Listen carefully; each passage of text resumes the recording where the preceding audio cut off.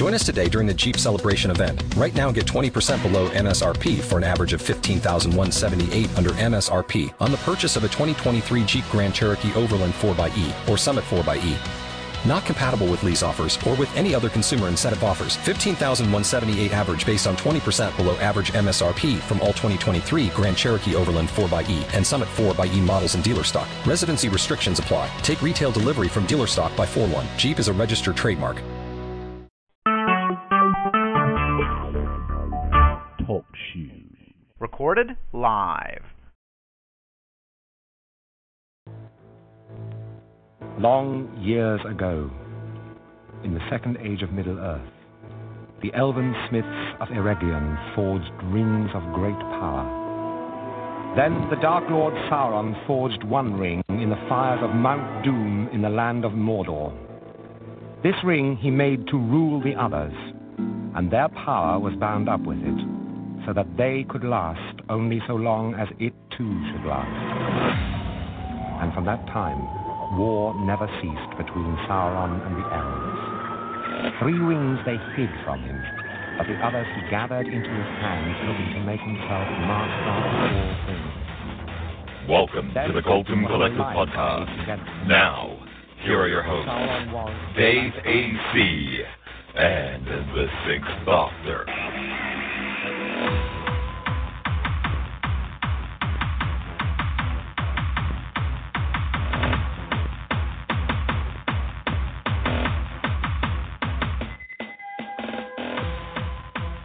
Hello, everybody. We're going to try it again. Yes, we're back, and hopefully without any audio issues. And he may have bottle issues, but he's here with us. It's Mr. Dave A.C. What do you mean? I've had my head in a book all week. I've been studious, studying, reading. All about wine, probably. All right, it's time to introduce the other callers to the show. No alcohol. It's Sunday afternoon. Oh, no, we'll wait till Sunday night. All right, joining us in the room on audio, it's Mr. Darth Skeptical. Hello, sir. Curse you, mainland! Far too early in the damn morning. Yes, he's up out of bed. It's Mr. Darth Skeptical. Also joining us, Hellhound at hand, it's Mr. Rick Wall. Hello, Rick Wall. Hello, guys. Well, sorry. Good line. Yeah, I was going to say, it's going to be one of those shows, but I think it's always one of those shows. Also joining us, it's the Seventh Doctor. Hello. What time is it? I don't know. This time change, I just don't know. We didn't change time, did we? No. Yes. You did. I didn't. Okay. Not in Hawaii, anyway. He didn't, and we did. And, yeah. Yes, it's all very confusing. So how about we just lower the code of silence? Control, new agent training program, section 3.5, the cone of silence. To activate, simply lower the cone and speak clearly. What? Do not overuse the cone of silence. What? Do not shout in the cone of silence. What? In fact, don't even use the cone of silence. What? It never worked right. I don't know why we bought it in the first place. The portable cone of silence. What? What? Now, that's what we call in the trade not giving your partner enough time to have a queue lined up. Exactly. Worked good, didn't it? All right. Under the cone, where they should be, really. It's Logan! Yes. Hello, Logan. Also, Cybob is joining us, along with the aptly named guest 42. Is it the answer or the question? Willis Girl is also here, and we're keeping him quiet because he just talks too damn much. Anyway, it's Mr. Randall Thor. All right, there's only one more person doing Skipping Monkey. Go, Tapping Monkey, go! I am a rotter today, aren't I, Dave? It's a bit quick, that. I see what I did there. Because Mike's not here to say that. Anyway, it's news time. Darth, you have some news. I do, Star Wars fans, and this is it. We're at the cusp of the very last episode of the season for Series 4 of the Clone Wars, and if you've not been watching, it's really no spoiler to say, because Lucasfilm has been pushing it for the entire year. Darth Maul came back last week, and this week we find out just how much he came back. Good episodes, scary episodes, lots of good fun, largely getting great reviews from Star Wars audiences around the world, because Star Wars, unlike Doctor Who until last year, is pretty much day and date around the world. So, oddly though, the world premiere of Star Wars is, and you'll like this, Ian, the world premiere for Star Wars The Clone Wars is always in Australia and New Zealand. It's not in America. Well, as a matter of fact, I agree that it should be down there, because obviously for the Clone Wars, Australia was hugely significant, and it's a good tip of the hat to Moira Morrison, who of course is the voice of all the clones. Well, he's not the voice of the clones in the Clone Wars animated series, but he's the template for the voice, since he played all the clones in the series. But anyway, it's just great action. The animation level is ridiculous at this point in the Clone Wars series. Some of the stuff that we're seeing, it is really hard to tell that it is animation. Some of the stuff you can still tell it, but it's a very cool, stylized form of animation. It is, without a doubt, the best animated series that has ever been made. It's ridiculous, and now it's really going on all cylinders. I also have a John Barrowman sighting to report in the last couple of weeks. There's a brand new sketch comedy that's coming out on Channel 4 in the United Kingdom. It's called The Watson and Oliver Show. It's kind of a two-woman show in the same vein as French and Saunders. And Barrowman was a guest on the premiere episode of that and was there for a good half of the episode. And hilarious. Just a gorgeous performance by him that had me rolling. And not only that, but the girls in it are funny, the Watson, the Oliver. It's a great show to watch. Almost every sketch is really good, solid comedy. And after this performance, I really want John Barrowman to host Saturday Night Live, because I think he really does have, we've always known him to be a versatile performer, but he's very funny when he wants to be in the sketch format. So if you're a fan of Barrowman, watch Watson and Oliver episode 1, which in the United Kingdom is probably still on the iPlayer and will almost certainly be rerun on just regular TV as well. You're looking for Channel 4, so Watson and Oliver, take a look at that. Brilliant. Can I just ask you about the Clone Wars thing? You said Series 4 has come to an end. Is the Series 5 commissioned and definitely going ahead? Oh, yeah. They already have...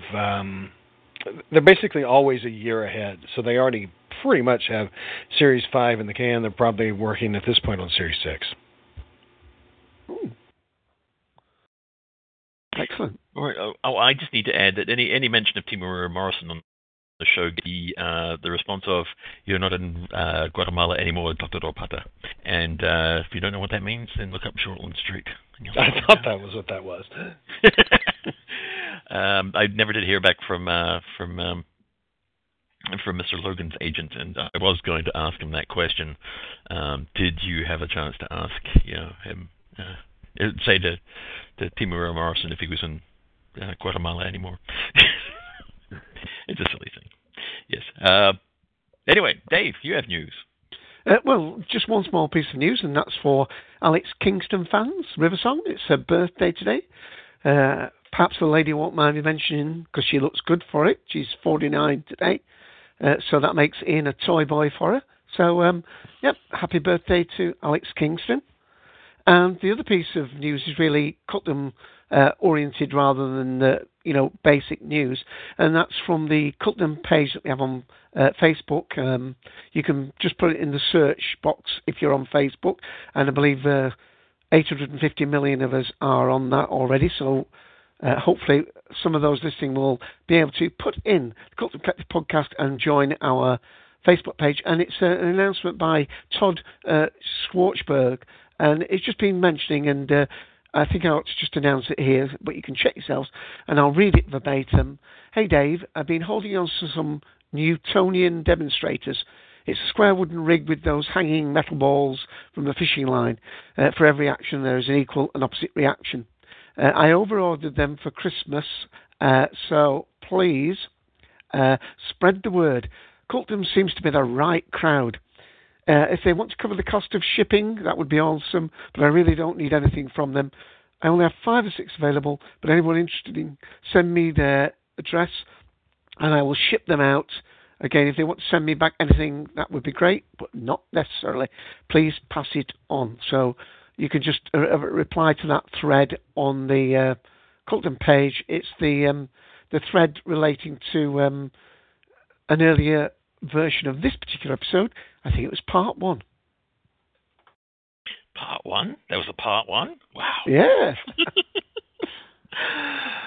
Alrighty. Well, I think that's enough of news. One other thing, since Dave just mentioned Alex Kingston there, if you want to watch her, of course you can. Well, I do. You can tonight, of course, in the United Kingdom, where she's appearing in Upstairs, Downstairs, and there's a new episode of that tonight on her birthday. And she's showing a complete. She's showing a fantastic. She's doing fantastic, yeah. And Sherlock fans will also want to know that this particular episode tonight is written by Steve Thompson, who, of course, wrote the finale for Sherlock this year. I was going to say she's showing a great acting range because she's playing an archaeologist. Yeah. Yes, but she's a lesbian archaeologist, so there's your difference. And since we're mentioning birthdays, it's also John Barrowman's birthday today. He's 45. Yes, it is. What? Now, there's a grouping I'd enjoy. It's lucky I don't have much to say on the show because I think I'm just going to drift off into dreamland for a little while. Anyway, we should move on before we have to change the rating of the show. Yes. Based on my imagination. All right, I'm gonna leave it up to Andy to say if you want to be part of the hilarity and disgusting thought patterns that are the Cultum Collective. Here's how you do it. If you enjoy listening, why not join the collective and participate yourself? We're on TalkShoe, call ID 54821. Call in on 724-444-7444. This is a US number, area code 724, so do check your calling plan before dialing in. If you have a SIP client, you can call in for free on 66.212.134.192. Or you can connect in directly via the Shoe phone client if you have TalkShoe Live installed. I'm looking forward to hearing you. Alrighty, and with that said, picking up from number 70 where we left off last week with some audio issues, it's our list. And I will turn you over to Mr. Dave AC to continue the countdown of the top 100 science fiction fantasy books. Alrighty, well, there's your cue. It's done now. You can go. Come on. Okay, well, we've got we finished it on 71. We're up to 70. I'm going to go in groups of 10. I'm going to intersperse that with referring back to my illustrated sci-fi encyclopedia by John Clute, where I've been doing different decades, and the next group I will be reading from those is his picks of the classics from the 1980s. But we're going to move up from 70 now, and please jump in if you want to make any comment. And the first one is at number 70, and this one might be one that Ian might want to comment on because it's not just a book, it's also a film. It's The Time Traveller's Wife. Anybody want to comment on that one? I will say that I only recently watched the film, haven't read the book in this particular case, but I actually quite enjoyed it. I was put off watching it earlier because it's billed as a love story, which I suppose in many ways it is, but it's a very sort of timey-wimey sort of a book, written by Audrey Niffenegger. Oh dear, I'm going to get stuck on all these again. Passionate in love, Claire and Henley vow to hold on to each other and their marriage as they struggle through the effects of chronodisplacement disorder, a condition that casts Henry involuntarily into the world of time travel. And typically, as it did in Quantum Leap and in timey-wiminess, the actual nature of the illness, chronodisplacement disorder, the actual patient tells the doctor that that's what it is. And of course, then the doctor coins the phrase from what the patient told them the doctor said they had. Timey-wimey. There you go. Anybody want to comment on Time Traveler's Wife? Because I'm going to buzz fairly quickly through the 70s. I have not seen the film. Sounds a lot like Journeyman, really. It's quite good. It's not heavy science fiction, and it's, you know, it's actually... I suppose you could call it soft science fiction. It's certainly I suppose it's a date film or whatever they call it. You know, where one that a couple can easily go and watch and enjoy it. Chip flick, yeah. Okay, 69, the Farseers trilogy, Robin Hobb. Conan the Barbarian series by Robert E. Howard. I like Howard's stuff, but why? Why not the Barsoom stuff instead? Oh, yes. Do you want to give us a little bit more information about... You mean you're talking in terms of these being more in the fantasy realm? Yeah. Conan is, fantasy, even drifts into some horror, I'd say, because he did run into Cthulhu-like monsters, but it's more sword and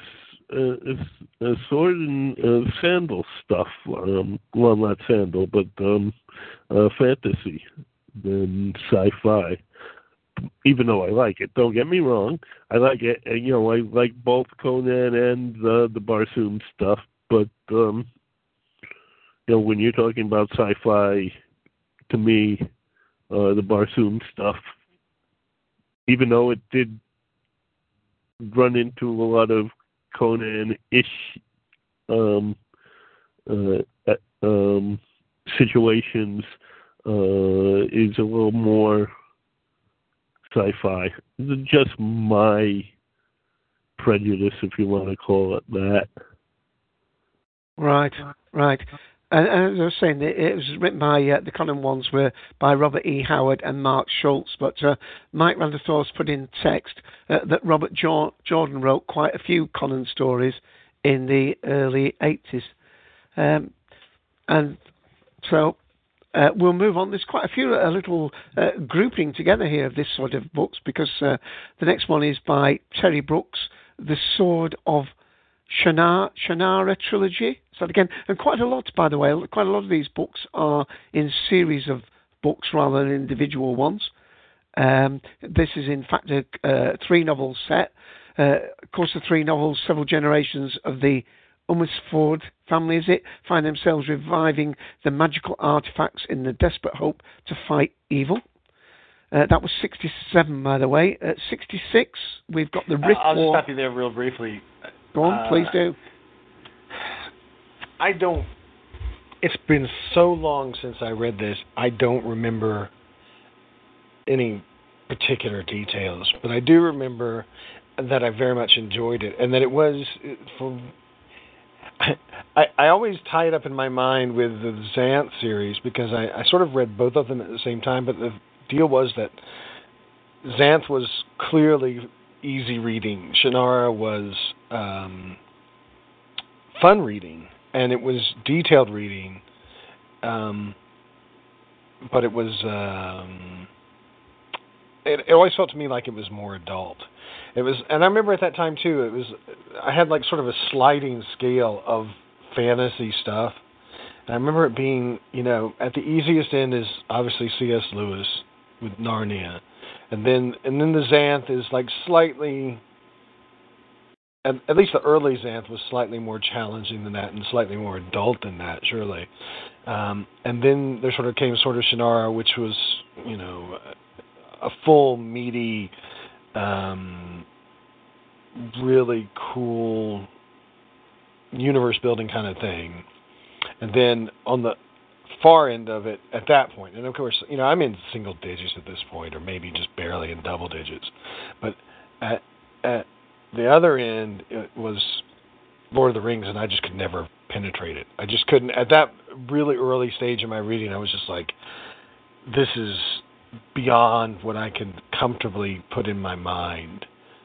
But Sword of Shannara, I remember being something that I had to, at, maybe 10 or 11 or whatever, really reach for. But it was still very cool. Right. I would just add there, and I'm trying to remember the name of the series, that although you quoted obviously C.S. Lewis in regard of the Lion, Lich and some of C.S. Lewis books are some of the hardest ones I've read. And I'm thinking of his trilogy books, and I can't remember the name of them now. Oh, the Space Trilogy?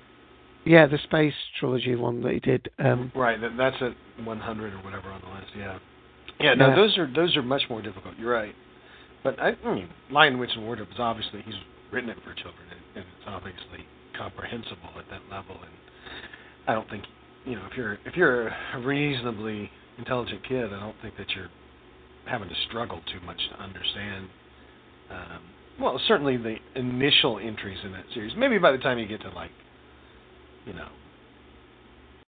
Magician's Nephew or something like that.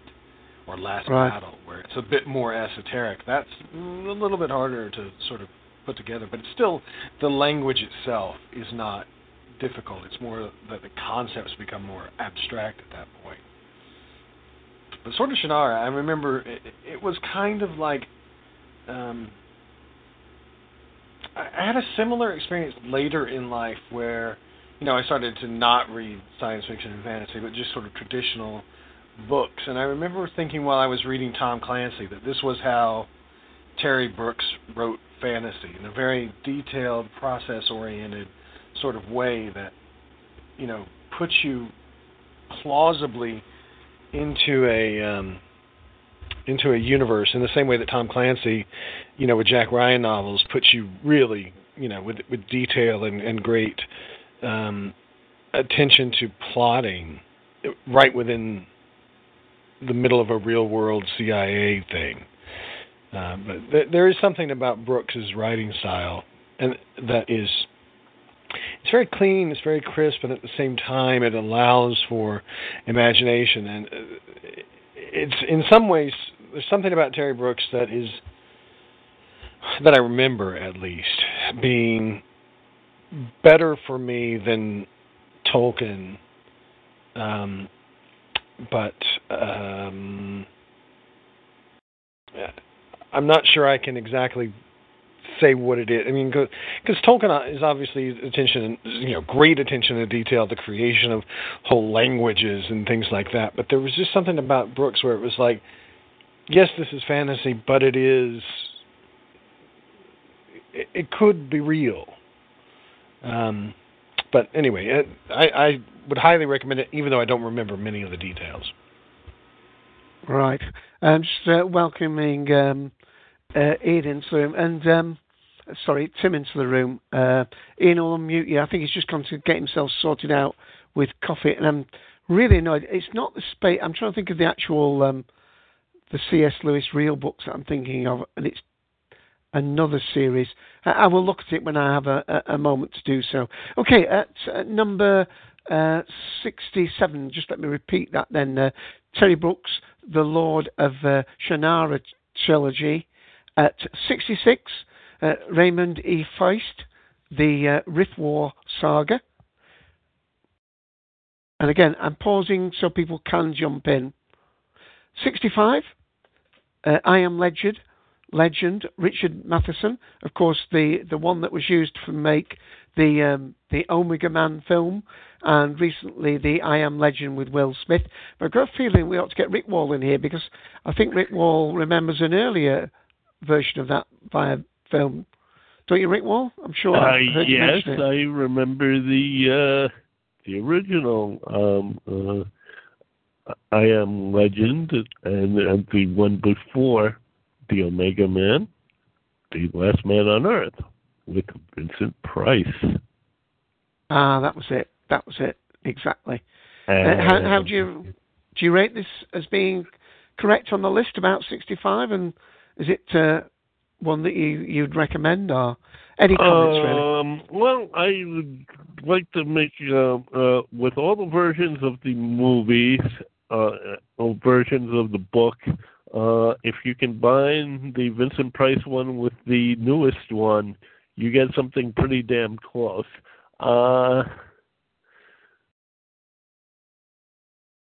But it's been, again, quite a while since I've read the book. But I'd say if you could combine both movies, and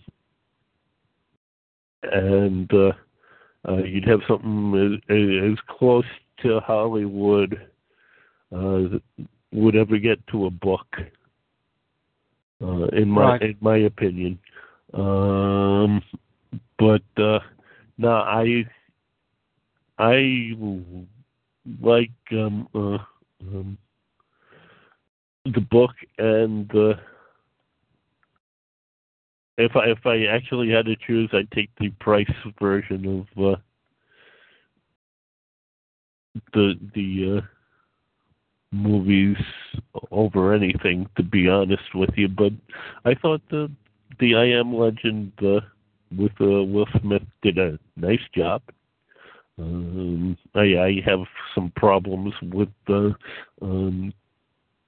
feeling tension and stuff in the quote unquote tense parts of the Smith thing, whereas with the Vincent Price version, it scared the crap out of me, and I recently saw it again, and it still scares the crap out of me. There's a part where the head zombie, vampire, whatever you want to call him, is talking to Vincent Price, because they were friends at one point. And he's going, "Come on out. We want you to join us." It scares the crap out of me.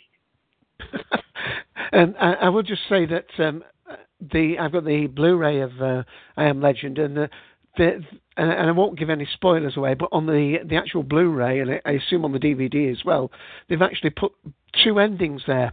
The one that they actually went with it on the theatrical release, and a different ending.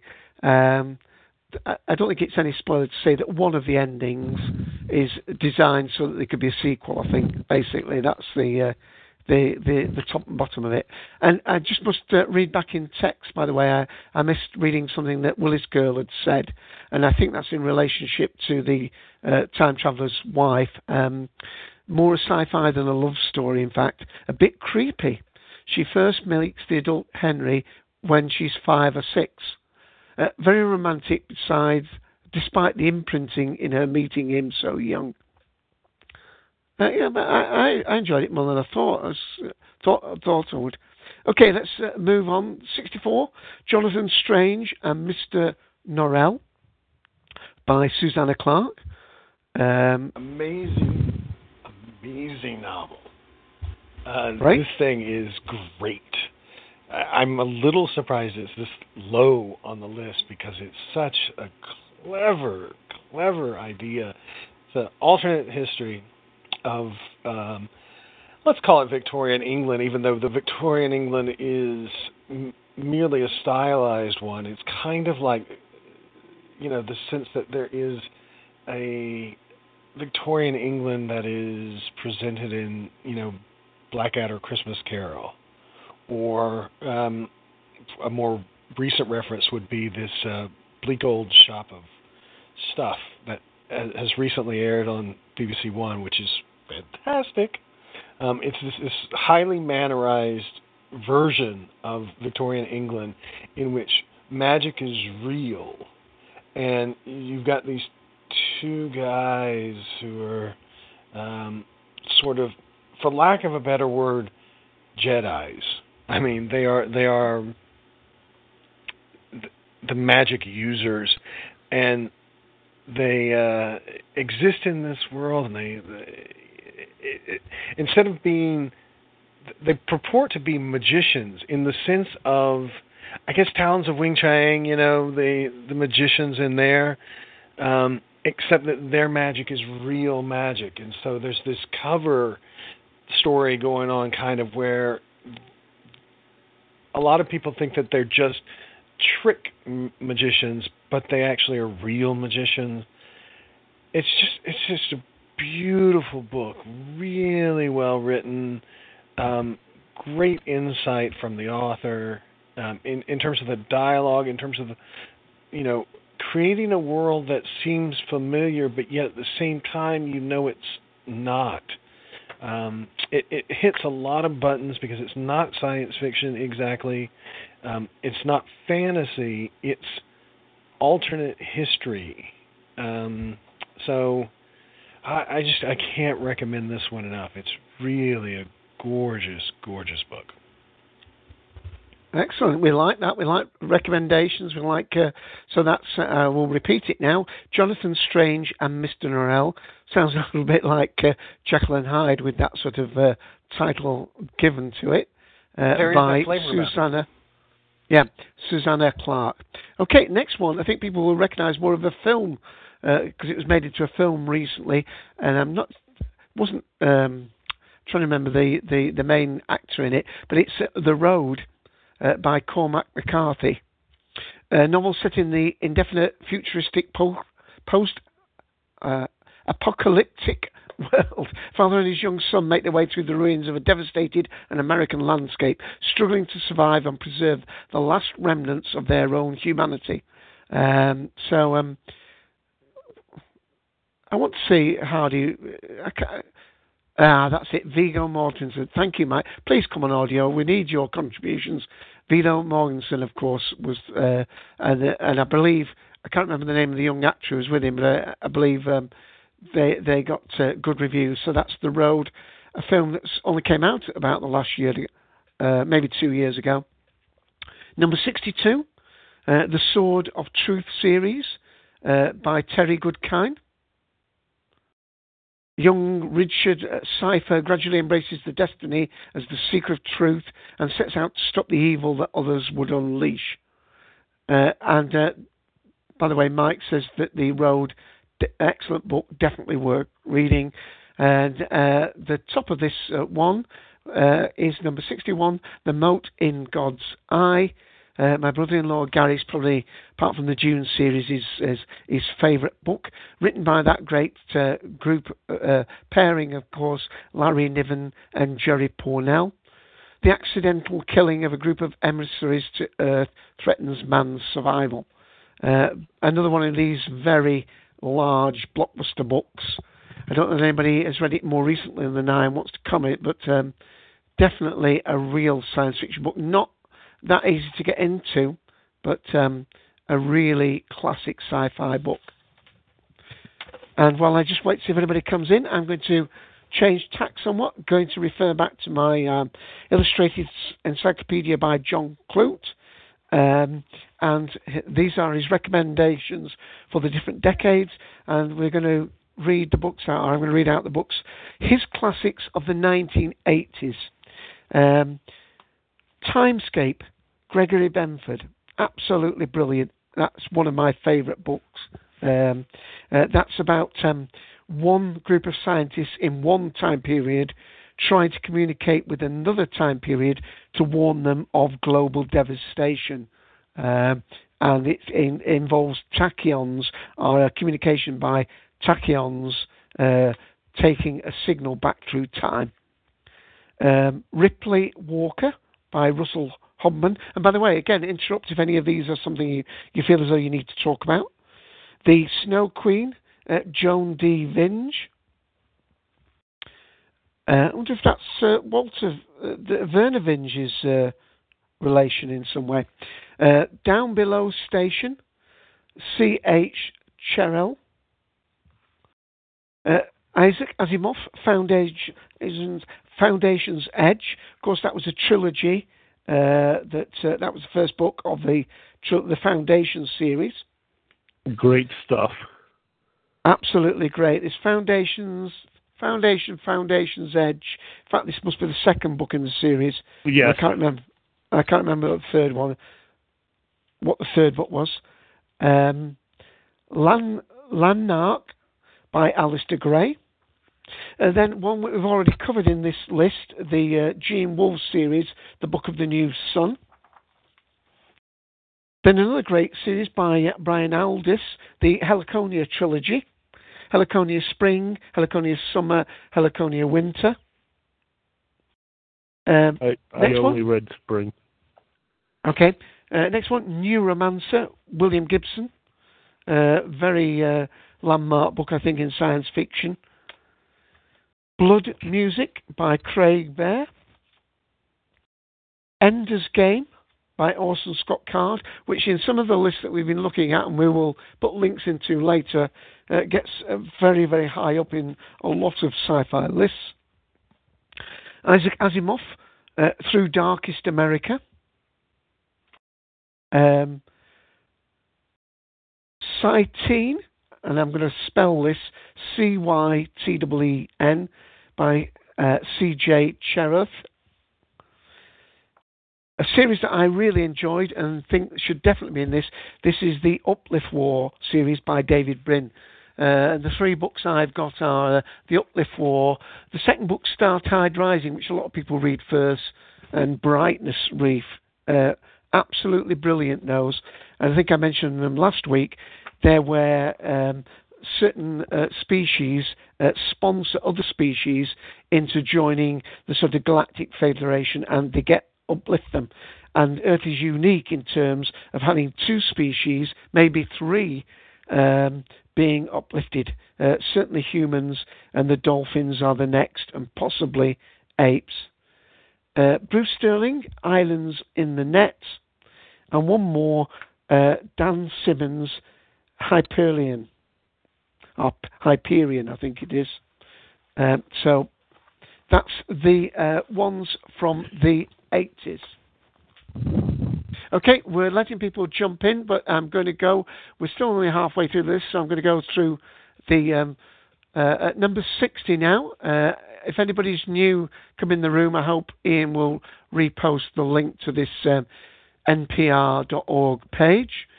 Number 60, Terry Pratchett, Going Postal, a novel of Discworld. Perhaps at this point, is there any real fan of Discworld novels in general? And maybe they want to explain why this one would be picked as the top one rather than, say, The Colour of... was it The Colour of Money, is it? I can't remember. Magic. Colour of Magic. What I find odd about this list is that they'll have, like, the Lord of the Rings trilogy and, this series of books. But when they get to Terry Pratchett, they start listing them singly, which is an odd thing. Here we've got these groupings of books being, listed, and then Terry Pratchett, it's separate books. Kind of weird. I have not read Going Postal, but they did actually make a TV movie of it, and it's very well made, very good. They do a nice job making if you want to watch any of them. They've done The Colour of Magic, I think. They've done The Hogfather. Hogfather's very, very good. But yeah, I like all those books. Unfortunately, I haven't got that far and have not read Going Postal. But there's one coming up that I have read. So. Yeah, my son's read them all. I've read a couple of... Is it Rincewind, one of the ones I've read? Yeah. And I think the colour one, Colour of Magic, yeah. the eighth colour in the rainbow, isn't it? Yeah. But he would highly recommend those if he was Octarine. Good name for an eighth number. It's a shame. It's a shame that we don't have Graham Sheridan in here, because he would be able to talk at length, as he also has a Pratchett podcast. Of course, indeed. Yes. Okay, It's his we're up fault to... that we're kind of skimming over it. Okay. 59, the Vorkosigan saga. Perhaps I ought to ask Ian to do the next 10 after this. At 58, the Chronicles of Thomas Covenant and the Unbeliever. But, I didn't say who wrote that last one, did I? Sorry. I've got to do this carefully because one of our listeners, Kathy, who's still painting and decorating, and says, make the podcast long. Don't care about the quality as long as they're long, so she can paint another room. She says she has to keep stopping and winding back to catch the book titles, and with my pronunciation, so it's the Vorkosigan saga by Lewis McMaster Budjode, I think. Oh dear. I think you'll have to do the next 10 here. Okay. Throw me in it. Well, all right. At 58, the Chronicles, as I say, of Thomas Covenant, the Unbeliever by Stephen R. Donaldson. Then we've got, as you say, number 57, we've got Small Gods, Terry Pratchett, Discworld one. Yeah, which is quite a good book. And I mean, part of it, I guess, is that based on your belief structure and how heavily a god is followed is based on the size of this god. But then I'll read it here. Brother, a simple man leading a quiet life, tending garden, finds his life irrevocably changed when his god, speaking to him through a tortoise, sends him on a mission of peace. It's a neat book. I can't really elaborate too much on it because it's been a while, but I remember thoroughly enjoying it. And yeah, if you're a fan of the Discworld books, then they're a neat set because it's not a series that focuses on one person. In the beginning, you get some similar characters popping up, and you do get reoccurring characters showing up throughout the books. But you just get this nice thing where they just, they focus on different places within the Discworld, different characters, and so you get a different story every time. It's really, really neat. Of course, Death is my favorite reoccurring character because he's just funny, which is an odd thing to say. Yeah, I mean, my son's a big fan. In his flat, he's bought. He was a member of the Discworld thing where you got sent. Well, you bought special plaques of the different guilds of the Discworld, and you get sent special ones. I think we get Rick Wall. Can you just mute yourself if you're not going to speak, please?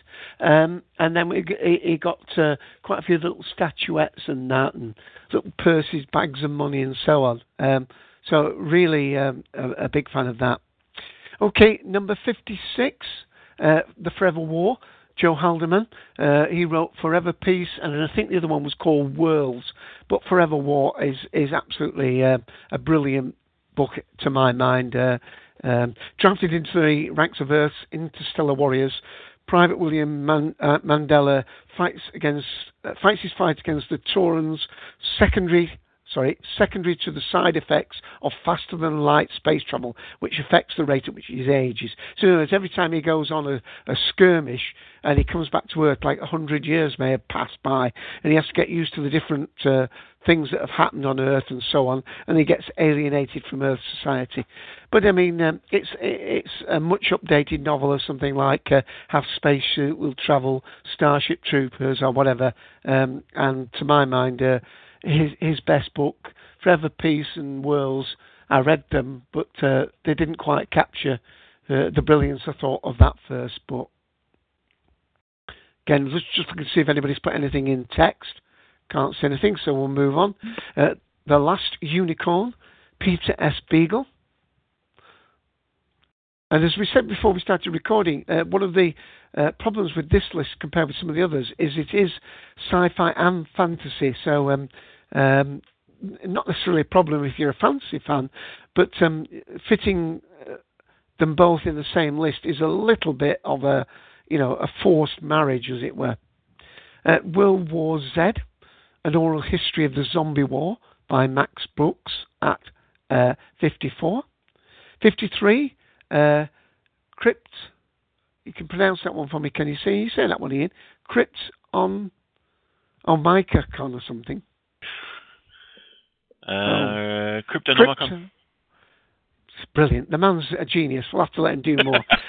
By Neil Stevenson.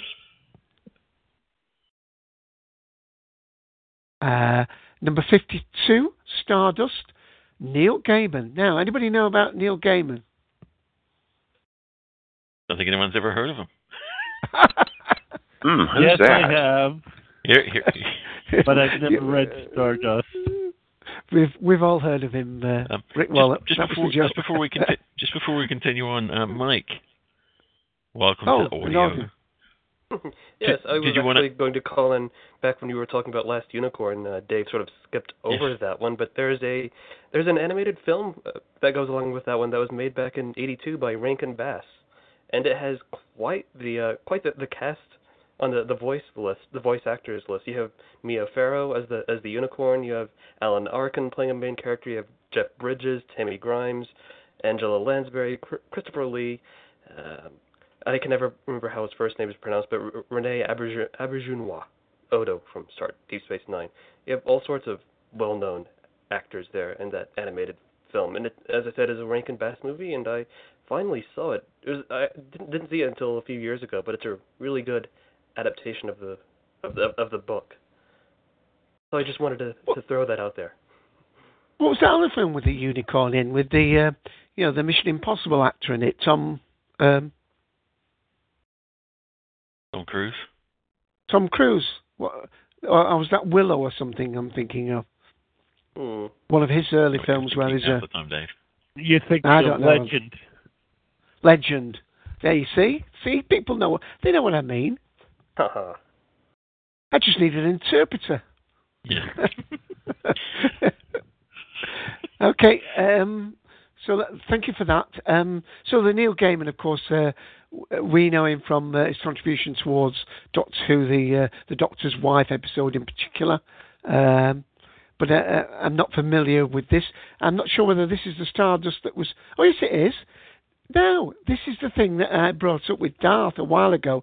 This is the book that I thought the film that he recommended to me. But when I mentioned it in a past episode, he had no recollection of it. But it is a star-cast film called Stardust. In the quiet English hamlet of Wall, Tristan Thorne embarks on a remarkable journey through the world of fairy to recover the fallen star for his lover, the hauntingly beautiful Victoria Foster, and that is a really great cast, and it's quite a fabulously exotic film, and I hadn't realised that was written by Neil Gaiman. So you can catch that you don't have to read it, Ian. You can watch the film. So Stardust. The thing with Stardust, though, is that Gaiman has said several times that the movie was really different from the book, and he wasn't happy with that. So, the movie and the book, different things. Ah, right. It's the same basic story, but it's a different interpretation than Gaiman would have wanted. Right. Okay, the Hyperion Cantos by Dan Simmons at 51. Okay, now, there was somebody last week who was going to talk quite a bit about the next one, so I think I'm going to ask Ian if he just wants to go through 50 before I go on to the 90s. Do you want to go from 50 through 41, Ian?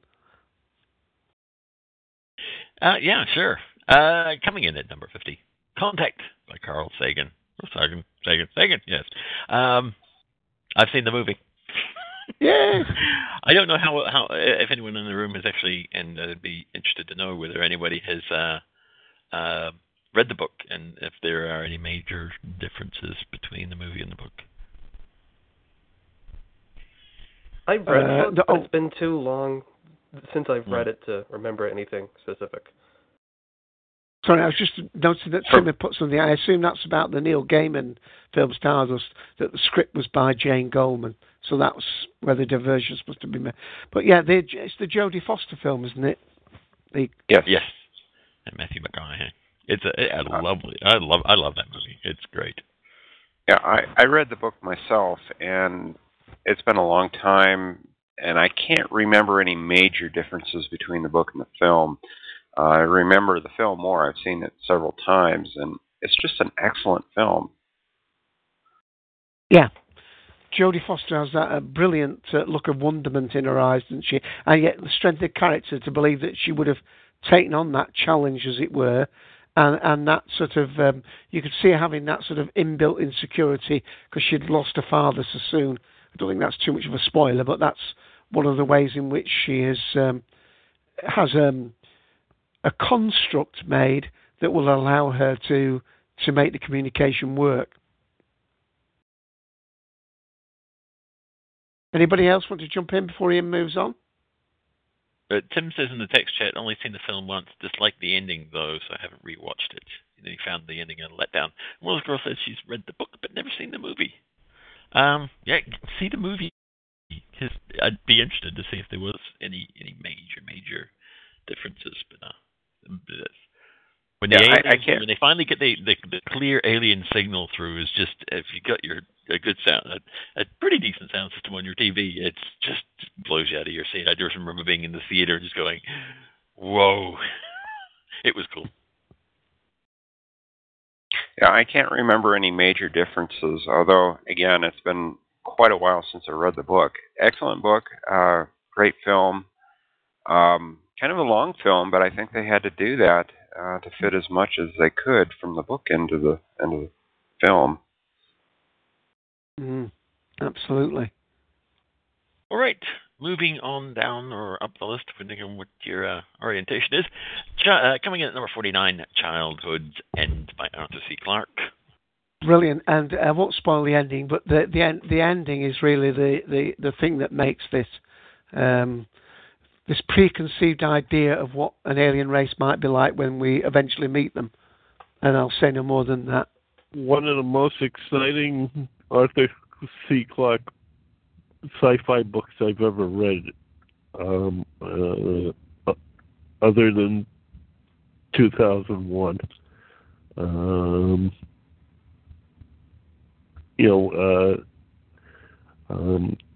The description of, it's not really part of the book, but it's like in the introduction of the creature had the child in his claws and all this, and I'm sitting there, I'm absolutely had to read it from end to end, which only took me a day, and I could not put it down. Yeah, I thought it was excellent. But I mean, some of these writers, of course, have such a great body of work. It's almost hard to pick the one book of theirs that you would put at the top. But certainly, that is. I thought it was a great book, written probably in the written in the late 50s or early 60s. But one of the ones I read quite I seem to remember a low-budget movie made in the 70s. As a matter of fact, I was doing a search before we got up to it, and I can't seem to find it. But I could swear there was a low-budget movie made in the 70s, which was the height of low-budget sci-fi stuff. And, damn, I can't find it. I can't believe that. Yeah, maybe I'm just imagining that there was, but for some reason I think that there was, and I have no idea who starred in it. It was nobody's actually, but like I said, it was low budget, but I could have sworn that I've seen it. Okay, well, let's move on. Hey, Dave. Yep. Could we go back to Contact just for a minute? Absolutely. I want to mention something else about that one. Yeah. Yes. Well, Carl Sagan, when he was writing this book, he was trying to imagine a realistic way of faster-than-light travel. And at the time, there were two popular sci-fi methods for that: hyperspace and wormholes. And the scientific theory at the time was that wormholes were just unstable, that anyone trying to cross through one would be killed or wouldn't have time to get through it before it collapsed. So he actually went to some scientists and said, hey, can you make this work? Can this really be a viable method for faster than light travel? And they actually did some research and found ways that it could work. So not only is this a great piece of fiction, but it also inspired some thought into faster than light travel that could one day maybe be used for real faster than light travel. Right. Excellent. And I'm trying to very quickly look up about this blooming Arthur C. Clarke book when it was written. Children's End. Written in 1953. But the body of work he did starting... one of the great books of Arthur C. Clarke to read, by the way, is called Prelude to Space, which he wrote in 1951, which is a sort of a pseudo biography of a different generations of a spacefaring family. But 2001, Rendezvous with Rama, Fountains of Paradise, The Ghost from the Grand Banks, lots of The Hammer of God, A Fall of Moon Dust, 9 Billion Names of God, The Sentinel, lots and lots of books that are, and of course, one thing we should mention is the whether it's true or not, but the fact that he's supposedly invented the geostationary satellite, or at least was the one that posited about the future use of having a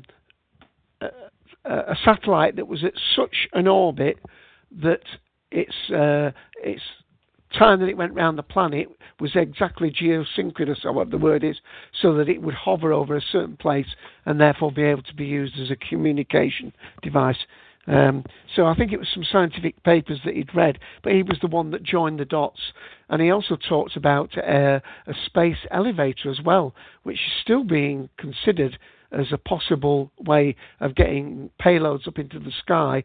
They have to use sort of monofilament threads, something like this, these made of graphene maybe. It's going to be something that's got a lot higher tensile speed of strength of steel, but obviously not the weight, because any cable made of steel would not be self-supporting, where if it was sort of something made from graphene, it might work. And that's the space elevator, where actually goods are taken up, and the end of the thing is so far away, it's like a yo-yo on the end of a string, in effect, and it stays up there. But anyway, we're up to 48, Ian, sorry. Not a problem. Coming in at number 48, Neverwhere by Neil Gaiman. I'm surprised he's got 2 in here. I mean, I know a lot of people really rave about Neil Gaiman's stuff, and Doctor Who fans quite rarely do so. But I would never have thought that he would have had 2 books in the top 100. But there you go. Oh wait, he's got spoiler. Never mind. Read the book, loved it. Saw the movie, hated it. What was the movie called? Neverwhere as well? Yes, actually, it was I believe a miniseries. And nothing, in my mind, nothing like the book. The acting was good, but okay. Well, I think it was one of these books that can't be translated into movies anyway. One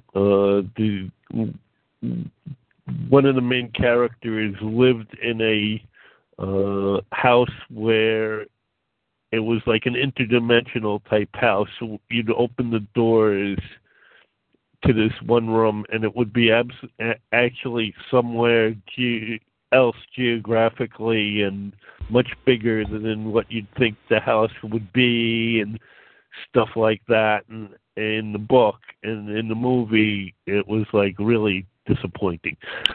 Now wait a minute. Okay. So you are getting things mixed up there, because the book is not a novel. The book is a novelization. The original thing here is the miniseries. The film has not actually ever been produced yet. There is a script that's floating around, but the thing that comes first is the miniseries. Oh, all right. BBC Two miniseries. This is a situation that is akin to Hitchhiker's Guide. Everybody and their brother thinks Hitchhiker's Guide started as a book, when of course it started as a radio series. Yeah. Right. And some people think it started as a television series because that's what they saw first. But no, the original thing is a radio series, and in this case, the original thing is this miniseries. So therefore, the novelization here, I thought was better. Well, maybe, but it's not the original thing, and so you also can't claim that. Unlike the previous book that we were talking about from Neil Gaiman, you can't claim that Gaiman didn't like the audiovisual version of this because that's what he came up with first. Mm. And Tim, I think Tim was making some points about. Were you referring to it being a TV show first, Tim? He's put something in text, but he is on audio if he wants to comment. Well, perhaps he's having audio issues, but Tim's just agreeing with you, Darth, that he realised that what you said, but yeah, okay, he's got sound issue. Well, he's got something on in the background. So thank you for that clarification, Darth, and that explains it. So Ian, do we move up to number 47, The Once and Future King by T.H. White, which describes King Arthur's life from his childhood to the coronation, creation of the Round Table, and search for the Holy Grail. And this is the book that is responsible for me not liking Merlin, really. And why I tend to think that the Camelot series is closer to what really the Arthurian legend is about. This is the book that really, I guess, relaunched 20th century interest in the Merlin legend, and it's fantastic. Excellent. Yeah, I was going to say Ian likes Merlin for different reasons. Anyway, moving on. Number 46, J.R.R. Tolkien. This, I'm knowing going to trip over this. Silmarillion or something. We want come on, Mike. This Silmarillion. Yeah. The Silmarillion. Right. And I actually tried to. I don't understand why the Silmarillion is this high on the list. No, I don't even understand. It's unreadable. I frankly don't even understand why it's on the list. But again, I am not somebody who had a great interaction with Tolkien as a kid, so therefore maybe I'm not the best person in the world to judge it. But as a story, it's not a great story. I mean, it's got some bits in it. It is. It's an index kind of. It's very much like reading the Old Testament, I think. I mean, that's essentially what it is. It's tracing the lineage of all the characters that are in the Lord of the Rings main trilogy. But, I guess for me it's kind of the experience that I understand some people have of the prequel trilogy in Star Wars. Some people really hate the prequel trilogy. And I'm already lukewarm enough on the main trilogy of, or quadrilogy, I guess, of the Lord of the Rings thing. But this is just adding insult to injury. I mean, I do recognize it as a great work of world building, I suppose. But is it an enjoyable read? Not really. I think didn't he write it as more to offset the fact that because you ought to come in on this one, but the Lord of the Rings was he saw that as his more frivolous work, didn't he? Because he met with this society of people that actually were sort of linguists and intellectual, the roots of language and so on. And this was sort of an academic work almost, wasn't it? It was really. The thing with all this, with the Lord of the Rings and the Silmarillion, is that Tolkien was trying to build his own mythology, and Lord of the Rings is, it's the adventure, it's the recount of this grand adventure, and The Hobbit was, the small adventure leading up to it, and all of that. But Silmarillion, it's, as Darth said there, Tolkien really wrote this one as sort of a Bible for the Lord of the Rings universe, for everything that came before. He told the creation story of Middle Earth. He told how all of these creatures were sung into existence, and the whole world was sung into existence. And he told all the ancient lineages, and it's a very difficult book to read. I've read it several times, and I like the book, and I agree that it is a difficult book to read. I can't find that many people who have actually started reading it and made it through to the end. It's like reading a Cliff Note type book. It is. It's not really. I don't really think it's meant to be taken as a single book as something just to read all the way through. It's not. It's more of an anthology. It's just all of these ideas put together, and it's an anthology really, rather than a narrative. And but if you are looking for the history of Middle Earth, everything that came in the ages before, it's a good read. There's a lot of good stuff in there. It's just, it's a challenging read. Yeah, I think really to go for this, we really need Anthony Burge and Jessica Burke. Anthony, who's wrote the mythological dimensions of Doctor Who, and we interviewed him on one of our past episodes, by the way. His main area of interest is Tolkien, so he's the guy really that would be able to give a lot of background. So if Anthony's listening, if he could come on one of our calls and just give us some background on that would be great. But that's Anthony Burge, Jessica Burp. Look up for the mythological dimensions of Doctor Who, but of course his main interest is Tolkien. Alrighty. Moving on down the list. Number 45, The Left Hand of Darkness, from Ursula K. Le Guin. Well, again, I've read that book a long, long time ago. I remember being pretty impressed with it, but I would be very... Well, I can read what the blurb it says there, but I'm finding it very hard to actually remember about it. So I don't know if anybody else feels as though they can comment. I'd rather comment on the next one. Okay, then number 44, Ringworld, from Larry Niven. Absolutely brilliant. Absolutely brilliant. Bob Shaw wrote a book called Orbitsville. In Orbitsville, the whole sun is encased with an outer planet, a Dyson sphere, as you will, from the thinking of the Star Trek Next Generation Relic episode.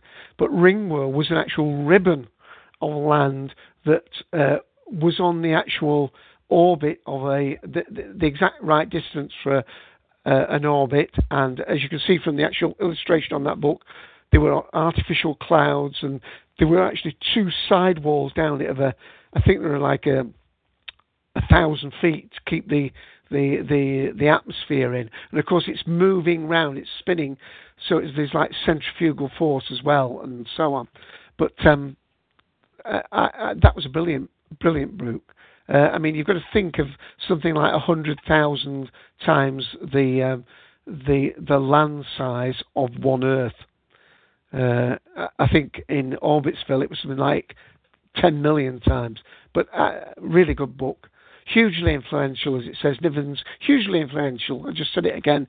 1970 novel of an outer space expedition to a mysterious object, a vast artificial world in the shape of a ring that goes horribly wrong.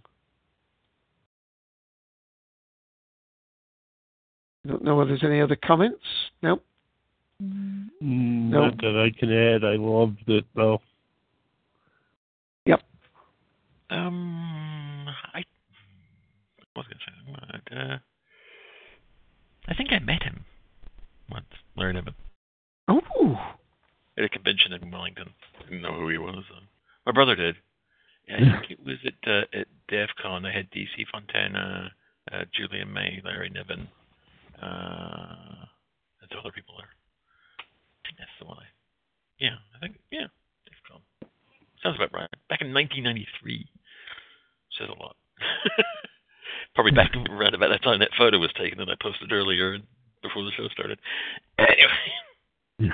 Nice guy. If it is the person I'm thinking of, he was walking through the bar at the, because we'd finished with the proceedings of the convention for the night, and he was walking by. We said, "Here, have a seat," and he did.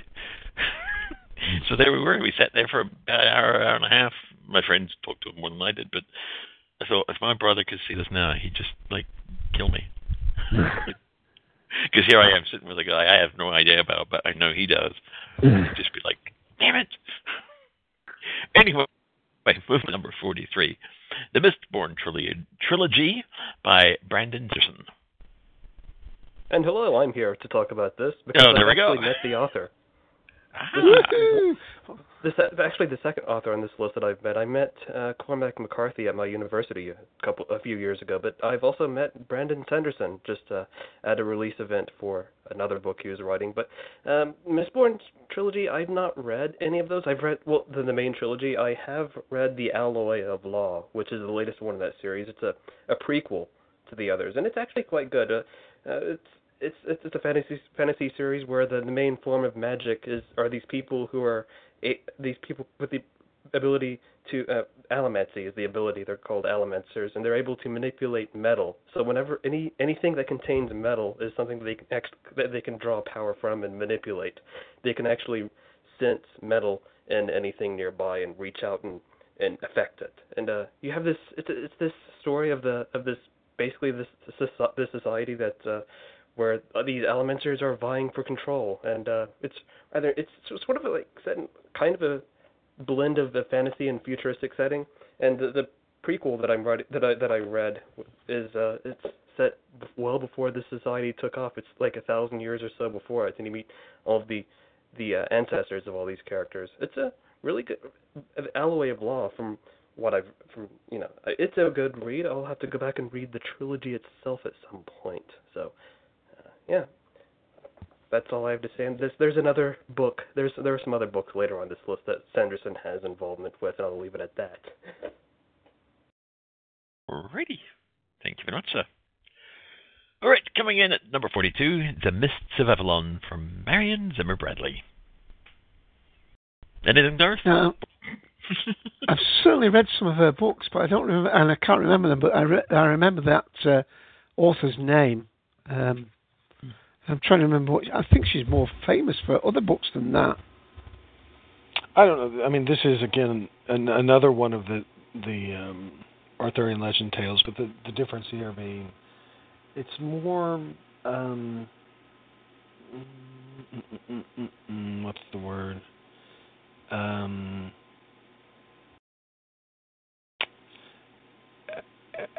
It's off center. In terms of its perspective. The perspective of maybe, the once and future king, that's pretty straightforward. That's pretty much, on Arthur dominantly. This one is more told from, I guess you'd call it the side, because it focuses more on, this is feminist Arthur, really. This is more about what the... Morgane or Morgana character is thinking. Let me help you out a bit there. Gwen is thinking that, with the description here. It says, retells the legend of King Arthur as perceived by the women's central tale from the zealous Morgane, sworn to uphold her goddess at any cost, to the devout, great Welsh, thanks. Guinevere. Guinevere. It must be Guinevere, yeah. That's where I figured it was, but it's just like, oh, great. Pledged to the king, but drawn to another. Right, and I think that this is that's a really good description. I'm looking at that now, which I didn't see before. But yeah, and I think maybe that's why. Again, and I hate to get doing this because I know you guys like Merlin, but I think that's another reason why why Merlin was so frustrating to me. Because to me, when you combine this image of the Arthurian legend plus Once and Future King, it's so much more about. Morgana is really important, and she was just locked away for 2 seasons, really, on Merlin. And I'm like, come on, get on with it. This is the badass character. What are you doing? And I think this is where that comes from. And I think, too, what I really remember about Camelot is thinking, okay, this is definitely the Mist of Avalon Guinevere that's in Camelot. Definitely. Because she's strong, but yet there's a strong sense of sensuality about her. Not that sensuality is the opposite of strong. That's not true. But the Guinevere that comes across in Mists of Avalon is just a formidable character, kind of in a way, kind of like Eleanor of Aquitaine, or the real life story of Eleanor of Aquitaine, who is defined in a lot of ways by using romance as a way to affect political change, and that's kind of what you get with the Guinevere Mist of Avalon. It's an extraordinary work, and I think, Dave, you're right. Marion Zimmer Bradley, there is something else for which she's known. I wouldn't say that she's known more for that thing. I wish I could remember what it is. The Darkover series. Okay, yeah, that makes sense. I wouldn't say that she's more known necessarily for that than Mist of Avalon, or the reverse. I think she's equally known for both. But I've not read the Darkover thing, but I have read this, and it's a really satisfying read. And I think that this list has it right in a way. I think that this is probably a little better than the Once and Future King, and the reason is, because of the difference in perspective. This is taking the tale that we all know and telling it from, and the tale that we all know being one that is fairly male-centric, and instead telling it from a female point of view, that makes it much more interesting. In the same way that, Wicked takes the Wizard of Oz myth and tells it from the perspective of the Wicked Witch, and so therefore we get new insight there. This is doing the same sort of thing. Right. And Willis Gill said she loved the Mist of Avalon. Interesting feminist take on the Arthurian legend, Plore, Morgan the Fae. All right. Coming in at number 41. I gotta stop saying coming in at. All right, Dave. I'm not gonna do this one. You do this one. Or hang on a second, Mike. The Belgariad by David Eddings. I haven't read the book, but I just know how it's pronounced. There you go. That'll do. That'll do. Yeah, see, we haven't been along here for something.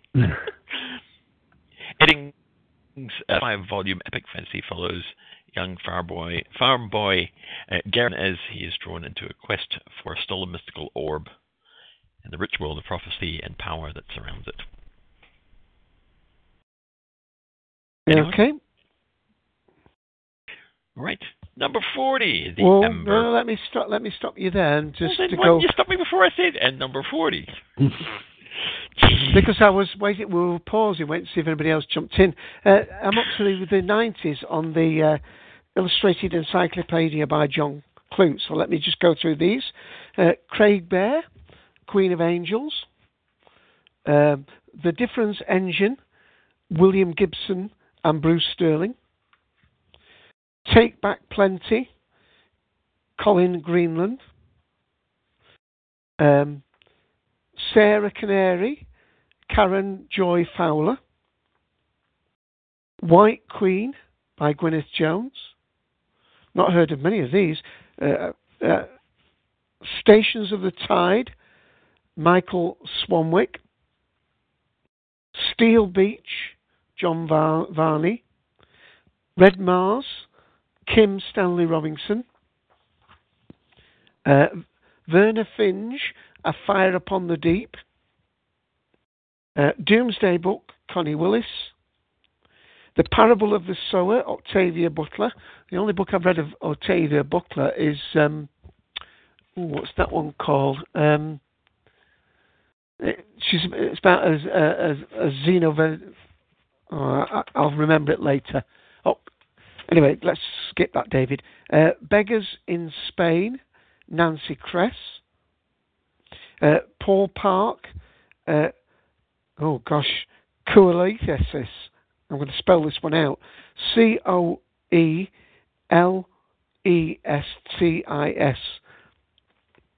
Don't know what it said. The Broken God, David Zindel. Brian Aldiss, Somewhere East of Life. Again, the most famous one of Brian Aldiss I know is Hot House, which I really enjoyed. Ian M. Banks. Remember, Ian Banks uses the M when he's writing science fiction. The Fearsome Engine. Brittle Innings, Michael Bishop. Ultimate Egotist, Theodore Sturgeon. So, not many of those from the 90s I remember, although I do know quite a number of those actual authors. There we are, that's the 90s done with, Ian. And this book actually stops at the end of the 90s, so I haven't got another set of 10 to read from now on. So, should I go forward? Can you do another 10? I can do another 10. If you like more that you want to comment on than I can. Where was I? 40? Yeah, 40. Right? Yep. Or was I hitting number 30? Oh, okay. Number 40. No, 40, yeah. Yes. We're on the same wavelength, aren't we? Brilliant. I don't know how we do it. I don't know. It's like we're in sync. All right. Number 40, The Emperor Chronicles by Roger Zelazny. And moving swiftly on then. Just a little known book. I don't think anyone's ever heard of this one. The War of the Worlds by H.G. Wells. Never heard of it. No, I don't think anyone. Never surprised here. It's so low. Is he new? Is he new? No, seriously. Great book. And like Dave said, why is it so low? And if nobody just wants to talk about that, can we just let Tim in for a few minutes? He's going to drop off shortly, and it'll give people time to think about what they want to say about War of the Worlds. But you want to comment about which book was it, Tim, and what number does it come out? Well, the Hitchhiker's books, Dave, come in way, way near the top of this list. And a lot of these books in this list, I've seen adaptations of them on TV or film, but I've never actually read the book. But with the Hitchhikers, I've read all 5 books, listened to all 5 radio plays, seen the film, seen the TV series. And it's the anniversary of Douglas Adams' birth today. He'd have been 60. Wow. And there's an event going on in West London today. There's a few photographs floating around. Apparently there's been dancing rhinos on stage. Because that's to mark one of the charities that he supported, sort of Save the Rhino charity. He did a charity run during his lifetime in a rhino suit. Well, they're just still extremely good books, and the radio plays hold up incredibly well as well. I mean, I was listening to. I thought earlier today. I thought I must do something to mark this Douglas Adams 60 day, and so I dug my Hitchhiker's Series 1 radio play off the shelf, and I just listened to it all the way through for 3 hours, and it's still brilliant, even though I know bits of it word for word, and I find myself saying it particularly along to the book bits, and the quality of the books. I mean, even Douglas, I think, would have admitted did go downhill, and his heart wasn't necessarily in it for the later ones. But the first 2 or 3 of them, particularly the first one, is just work of genius. Absolutely brilliant writing. It's good science fiction. It's good comedy. good characters. Arthur Dent still holds up as this just wonderful, perplexed and harassed everyman. And I don't think the thing will ever die. It just keeps getting reborn every few years in different forms. And this summer, the radio cast are doing a tour of the UK, and that's going to be one of my highlights of July, is seeing that on the stage locally. Just whole evening of hitchhikers. They're doing highlights from all 5 books, so you sort of get a bit of best of everything. But I had to drop in and talk hitchhikers because just brilliance, and those books will never die. Certain books will never die, like the Lord of the Rings and the Hitchhikers. They'll be around when we're all long gone. Yeah, we have quite a lot of them on tape, and yes, I'm talking tape, not disc. And the number of times they were getting chewed up in the car because my son would like to listen to them while I was driving, and you have to keep sort of trying to unravel them and roll them back in, and they certainly got worn out. Yeah. Need to digitize them, Dave. Right. Get the CDs. The CDs are going down in price. You can probably download them now and stick them on an iPad. I think they're all available on the iTunes. I think I just wind my son up and tell me to recount it. Oh, you just get one for Christmas every year for the next few years. There's only 5 of them. Right, yeah. But I must admit, I really enjoyed the radio plays. That version, I really did enjoy. Well, the sound effects and the music and that, they bring it all to life. And I was saying to my brother earlier, it's just so incredibly well cast, the radio version as well. I mean, when they made the TV version, Douglas said he just wanted to keep everyone they'd cast on the radio, and there was a bit of a fight about this behind the scenes. And so they recast some people for TV, and you can see why, because it's a visual medium, and they brought in David Dixon to play Ford on television, and he is perfect for it on television, but in the end you can tell he's in some ways taking his keys from Jeffrey McGivern, who played it on the radio. But they're still brilliant books. There's some wonderfully well observed stuff in the books that I'd recommend people read the books or check out the audio books, because there are little details and things in there, little comments on British life that you won't necessarily quite get the benefit of in the radio versions. Okay. Alrighty. Yeah, Thank I'm you, going to drop off now, because Being Human's on in an hour, and get a few things done before then. Okay. Alrighty. Thanks, Tim. Well, thanks for coming in. Bye, Tim. All right. Number 38. Well, did anybody want to say anything about War? Well, we were giving people time to think while Tim did that little bit. I love this book. I read it when I was like 11 years old, and I'm not the most coordinated kid, and I was made fun of at that time. Well, we all know kids can be cruel, and especially the kids that are quote-unquote weird and the teacher's pet, namely me, or nerds, like I said, namely me. And I wanted to be like Charlie. You know, I want to be normal, quote unquote. Maybe some scientists can make me, quote unquote, normal. Of course, the ending was the downer, but still, I liked the book and related to it at that time. Yep. Excellent. Anybody else want to come in on Flowers for Algernon? It's actually really, if I'm right, it's actually more of a short story than a full book, isn't it? Or a novelette. Yeah, it's a novelette more than a book. Yeah. Daniel Keyes wrote it, yeah, and as you say, it was made into a film. And was the Lawnmower Man based on this? The film Lawnmower Man. No, that was based on a Stephen King story. he probably got the idea or inspiration from it, but right. I believe it was written, Flowers for Algernon, in the early, mid to late 60s. Right, I seem to remember actually hearing it as a radio play myself first before I read it as a book.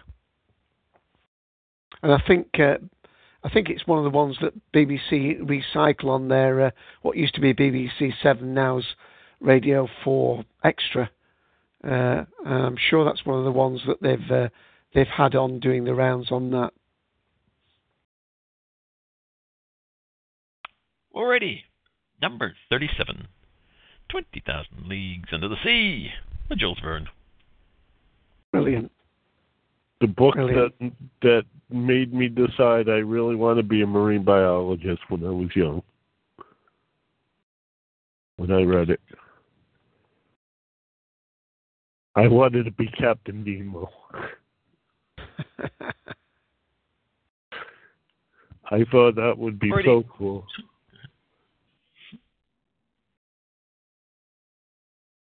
Number 36, The Time Machine by H.G. Wells. Again, who is this guy?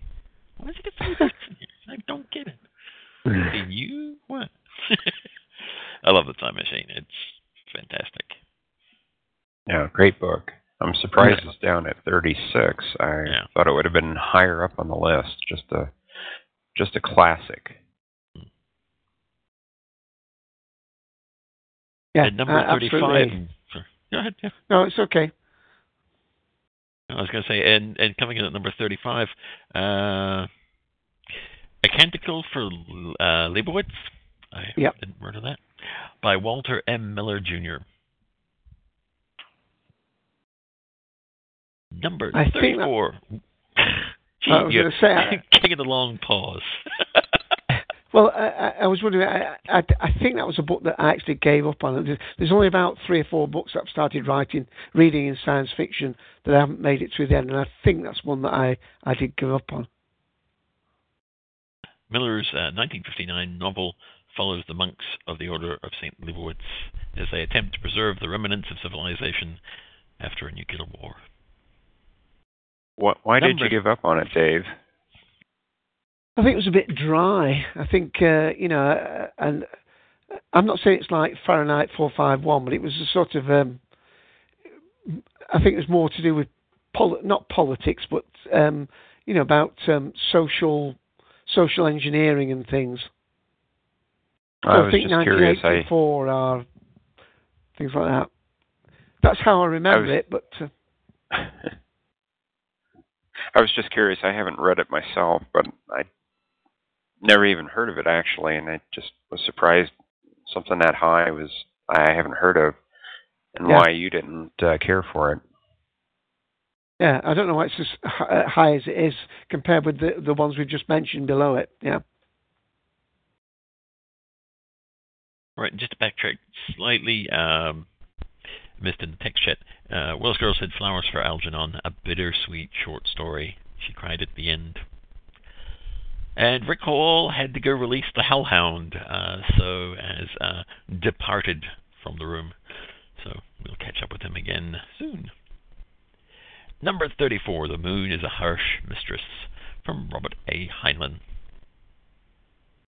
Well, I'll just make a general comment. I love this author's work. I read lots of his books, and again, it's hard to. I mean, there's To Sail Beyond the Sunset,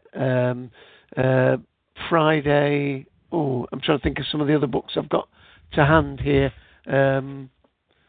Stranger in a Strange Land. I think that's his as well. Lots of really high quality books. The Day After Tomorrow, Our Spacesuit Will Travel, Space Cadet, Space Family Stone, Stranger in a Strange Land, Time Enough for Love, Starship Troopers, a real hard sci-fi writer, hard SF.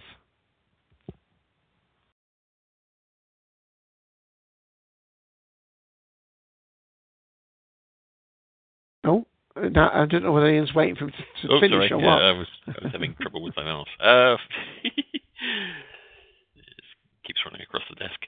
Number 33, Dragonflight by Anne McCaffrey. I know my brother was big into the Dragon Riders of Pern and all that. I never read it myself. Anybody in the room? Yeah, well, no, that was the one I remember is The Ship That Sang. She did a series of books where these ships had personalities. Of course, she's only just died recently, I think, Anne McCaffrey, only a few months ago.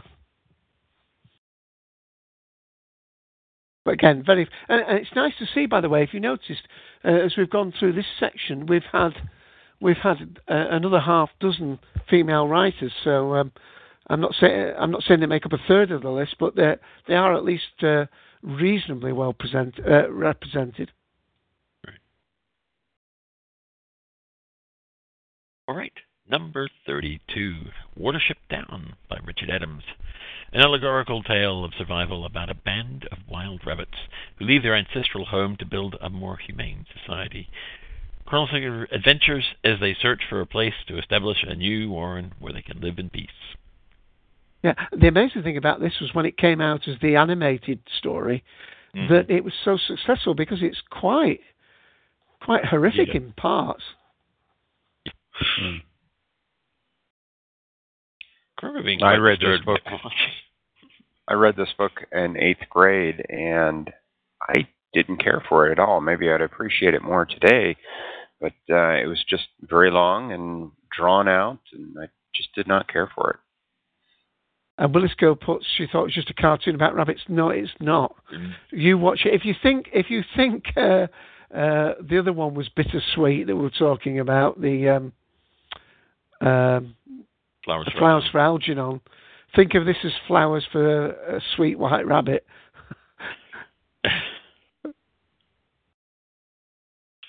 I think you'd like it, Willis Girl. All right, Robert A. Heinlein pops up again, or Heinlein, I'm not entirely sure. Heinlein. Both. Heinlein? I think so, yeah. That's right. Starship Troopers. I've seen part of the movie and wasn't impressed, but then again, it's a movie. I think the book's better than the movie, and the later movies. I watched one of the later movies. Oh dear, that was absolutely awful.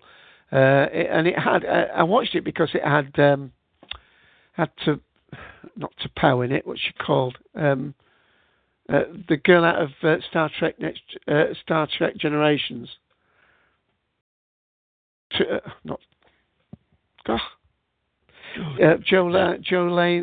Jolene Taylor, who played in the latest of the Star Trek series. So I watched it because she was in it. You'll know why. Yeah, it was rotten. Rotten film. But the first one was quite good. But it still overdid this sort of communist type, communist stroke fascist, but the way the world needs you and join the Marines and earn your citizenship, which seemed to be a bit overstated. I don't remember it being that prominent in the books. Dave, I think you're referring to Jolene Blaylock. Yeah. Yeah. From Star Trek Enterprise. Yeah. In his head, it's not referring. Yeah. I'm trying to remember what her name. What was her name in that? T'Pau. It was that, right? Yeah. Anyway, it was about the third film in the Starship Trooper one, and it was. I don't think I got to the end of it. Anyway, moving on because we've still got 30 more to go. Wow. Coming in at number 30, Clockwork Orange by Anthony Burgess. To me, this isn't science fiction. I mean, I suppose it is science fiction because it's comment on society, but I thought it more of a political statement than anything else. Yeah, I more associate the author Anthony Burgess with the beat writer generation than sci-fi or fantasy or anything, so that's my take. And this book was definitely more of the beat style. So I wouldn't really include it on the list of sci-fi per se, but that's my thought. Yeah, I was wondering why it was on this list also.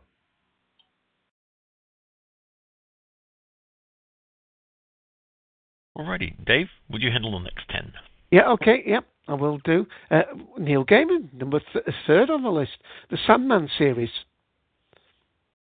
Gaiman originally told his tale of Morpheus, the Dream King, whose interactions with mortals rarely end well, and those fractious extended family includes the personifications of death, despair, desire, and destiny. 75-issue comic book series over several years.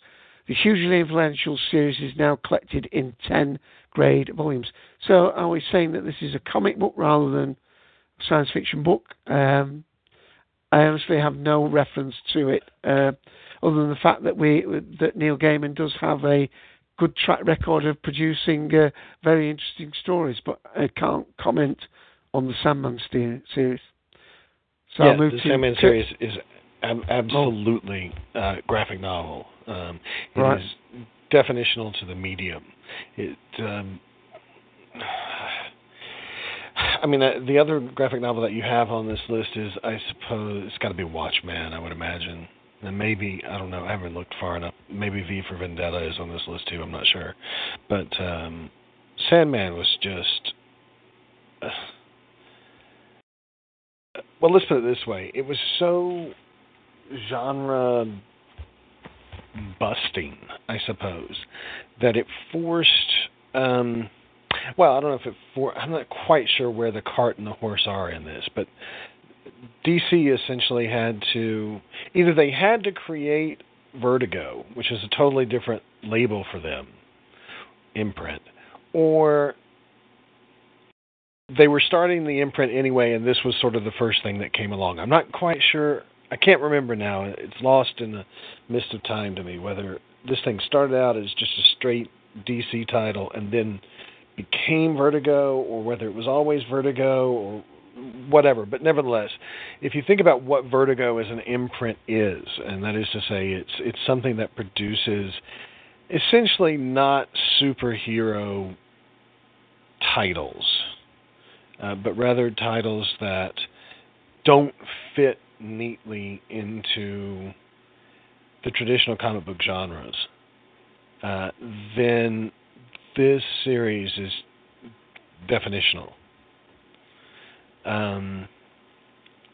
It's extraordinary on a lot of different levels. Gaiman, of course, gets a lot of the credit for the writing of it, but the art is perfectly matched to it too. And we forget a lot of who the artist is and all that, but it's oh man, I wish I had more of the details to mind, but I want to say this is the kind of graphic novel. It's not the first one that would have gotten to the New York Times bestseller list, because I guess that Watchmen actually predates it, and Watchmen definitely went on New York Times bestseller list, which is unusual for any sort of sequential art. But it certainly did go on the New York Times bestseller list. It certainly is something that, even if you're not a fan of comic books, that you still might have read, because it's such an extraordinary story, and it did require to be told in terms of sequential art. It wouldn't have worked, I don't think, nearly as well as it did without the art there. At a time in the comics industry when honestly things were looking pretty bleak, and the utility of superheroes was starting to, I don't know, wane, and people were trying to reinvent superheroes, but in ways that largely weren't that satisfying. At a time when Superman was dead, and a lot of the DC line was going through what now is regarded as a very unsatisfying turn for the characters, and comic book art started to be less. We're talking the 90s, really, in comic books. And the 90s is sort of, for comic books, it's kind of like, what happened to Doctor Who in the 90s. It's kind of a wilderness, a wasteland, where the only thing that most people remember these days is that they killed Superman. Against that sort of backdrop, you have Sandman, which was, I don't know how to put it. It was a revitalization. It was using the medium in a way that it hadn't quite been used yet. And I think it gave a lot of hope to people who were using the medium to tell serious stories. So that I think it's possible to say that without Sandman, you wouldn't have things like maybe The Green Mile or Persepolis or, I don't know, lots of books that were trying to tell a story that normally, until that point had never really been told in comic books. Just the idea of having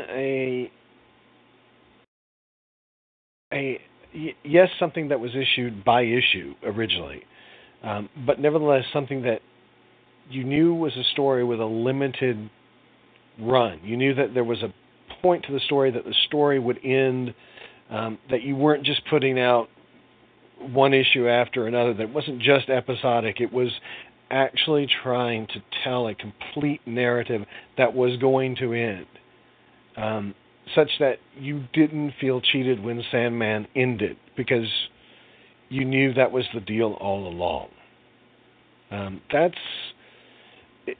It was just different. It was just something that comics didn't do that much of, and certainly not on that sort of scale, and certainly not to that level of acclaim before Sandman.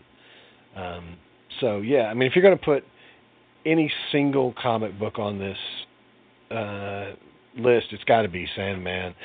Personally, I think it's an injustice that this is lower than Watchmen, but whatever. They are kind of two peas in a pod. But the thing about Watchmen that makes it less satisfying to me is that it's derivative. It is, a retelling of the standard tropes of comic book fiction, of superhero fiction.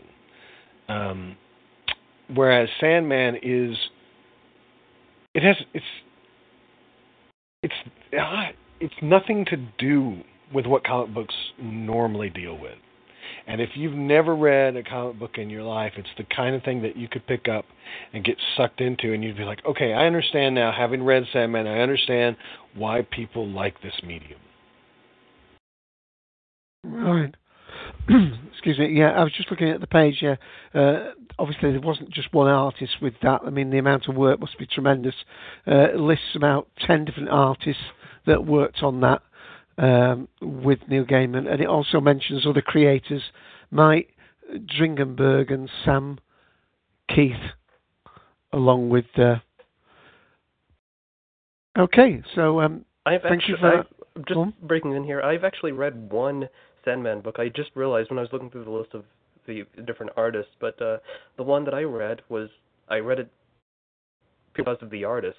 Well, of course, Neil Gaiman, but the artist for this one the book I read was The Sandman, The Dream Hunters, and there's a link to it there, to the Wikipedia page. But the artist for that was Yoshitaka Amano, an artist who's more well known for his work with the Final Fantasy video game series. In the early, at least the first half of that series, 1 through 6 at least, he did the box art and a lot of the illustrations for the Final Fantasy series. So his artistic style is very unique. It's very stylistic. It's very identifiable. And I saw this book at my library several years ago, and saw that Amano-san was the artist, and I read it, and I quite liked it. The Dream Hunters, it's a standalone book, sort of. You don't have to read the other Sandman books, and it's not a graphic novel style.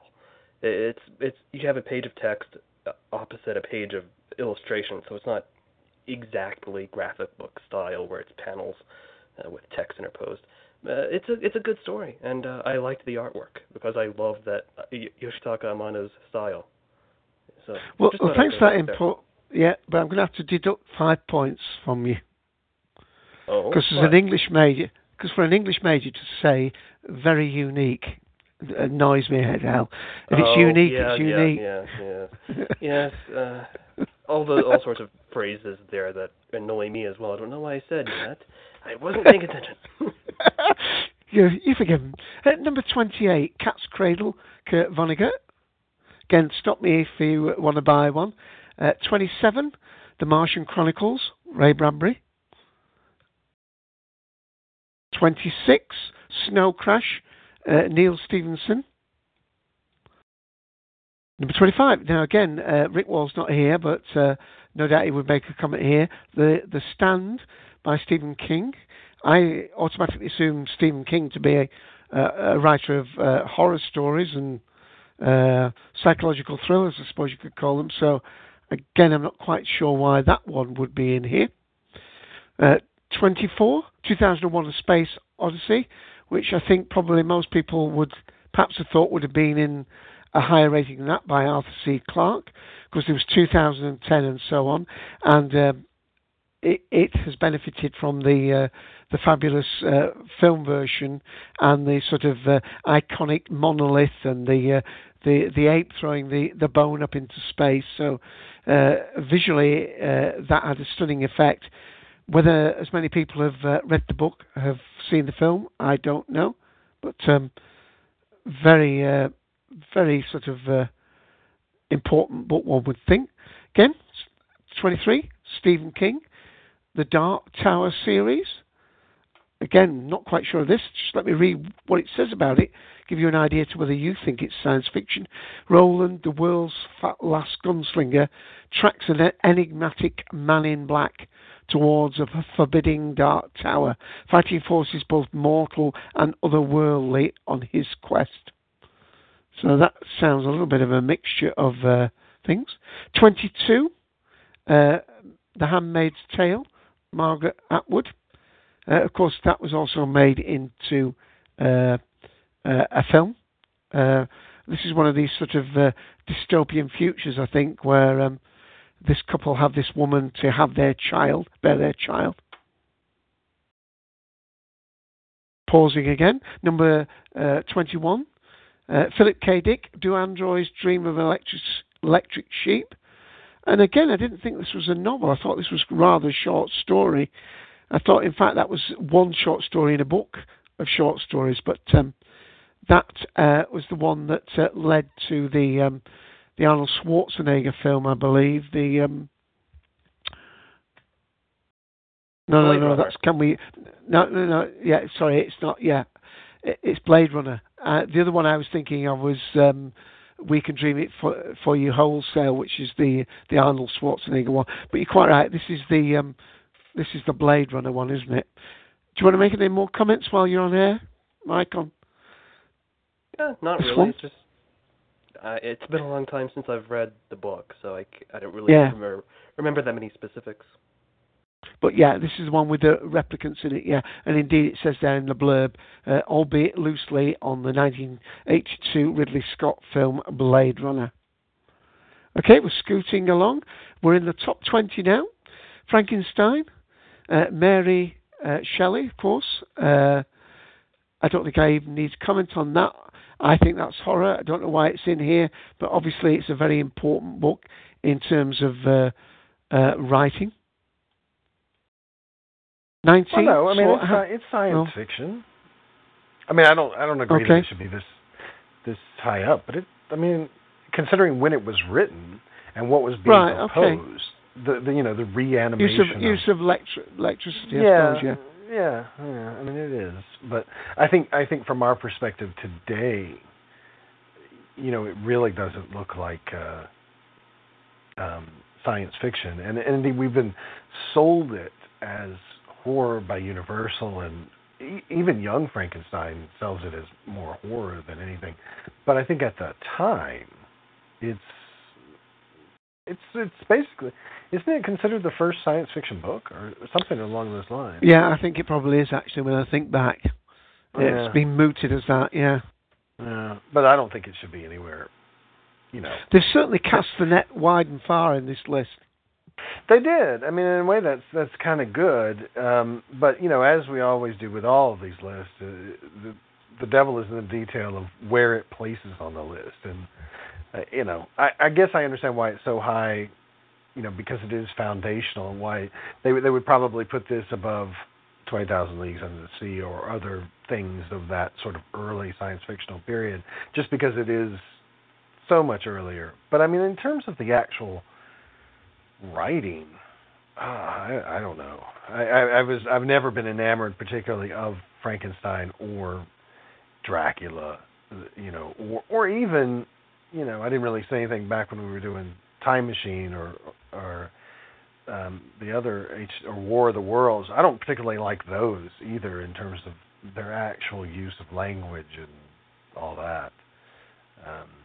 And I'm surprised that those are as high up on the list as they are. But I mean, I understand from a historical standpoint, they were heavy hitters back in the day. Quite right. Okay, Slaughterhouse 5, Kurt Vonnegut, number 19. Again, another sort of weighty tune. I've read a lot of Vonnegut's, and that's one of my favorites by Vonnegut. You were going to say something there, Darth? I was just going to say what you're probably going to say. It's a great. It's an interesting combination of World War II imagery and the storyline with this sci-fi tale of these aliens from the planet Tralfamadore, and we have this question of what time is, how time proceeds. It's a great read. It's one of my favorites by Vonnegut. Yeah, okay. I think what I've always really enjoyed about Vonnegut's writing is that he is essentially what would have happened if Mark Twain had written maybe a little bit later, because Mark Twain starts to, get into some science fictional areas with like the Connecticut Yankee and King Arthur's Court, and even later writings right before he died, where he starts to get dark and talk about the devil and that sort of fantasy as he gets into the last bit of his life. But there's something about Vonnegut. He even looks like Mark Twain in a lot of ways. He's got that bushy hair and stuff. But there is something about his writing style that is at once imaginative and keen observation of people, just like Mark Twain, but has this, really nice arc of imagination and use of, I guess, science to tell fiction as opposed to science fiction. If that makes any sense in the world, it's like, well, it's kind of like Carl Sagan in a lot of ways. It's kind of like David Niven, maybe even. This notion that it matters to get the science basically right, but it also, unlike David Niven, unlike a Frederick Pohl, it also matters to tell a good character-based story. And to me, Vonnegut is, who Vonnegut really, Vonnegut and who were we just talking about? Dr. Neil Gaiman? Yeah, Vonnegut and Neil Gaiman are two peas in a pod in a lot of ways.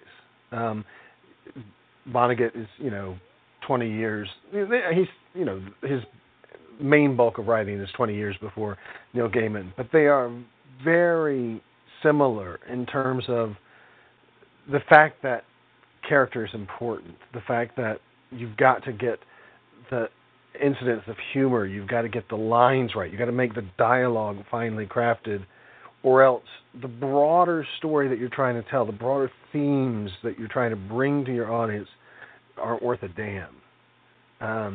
So, you don't...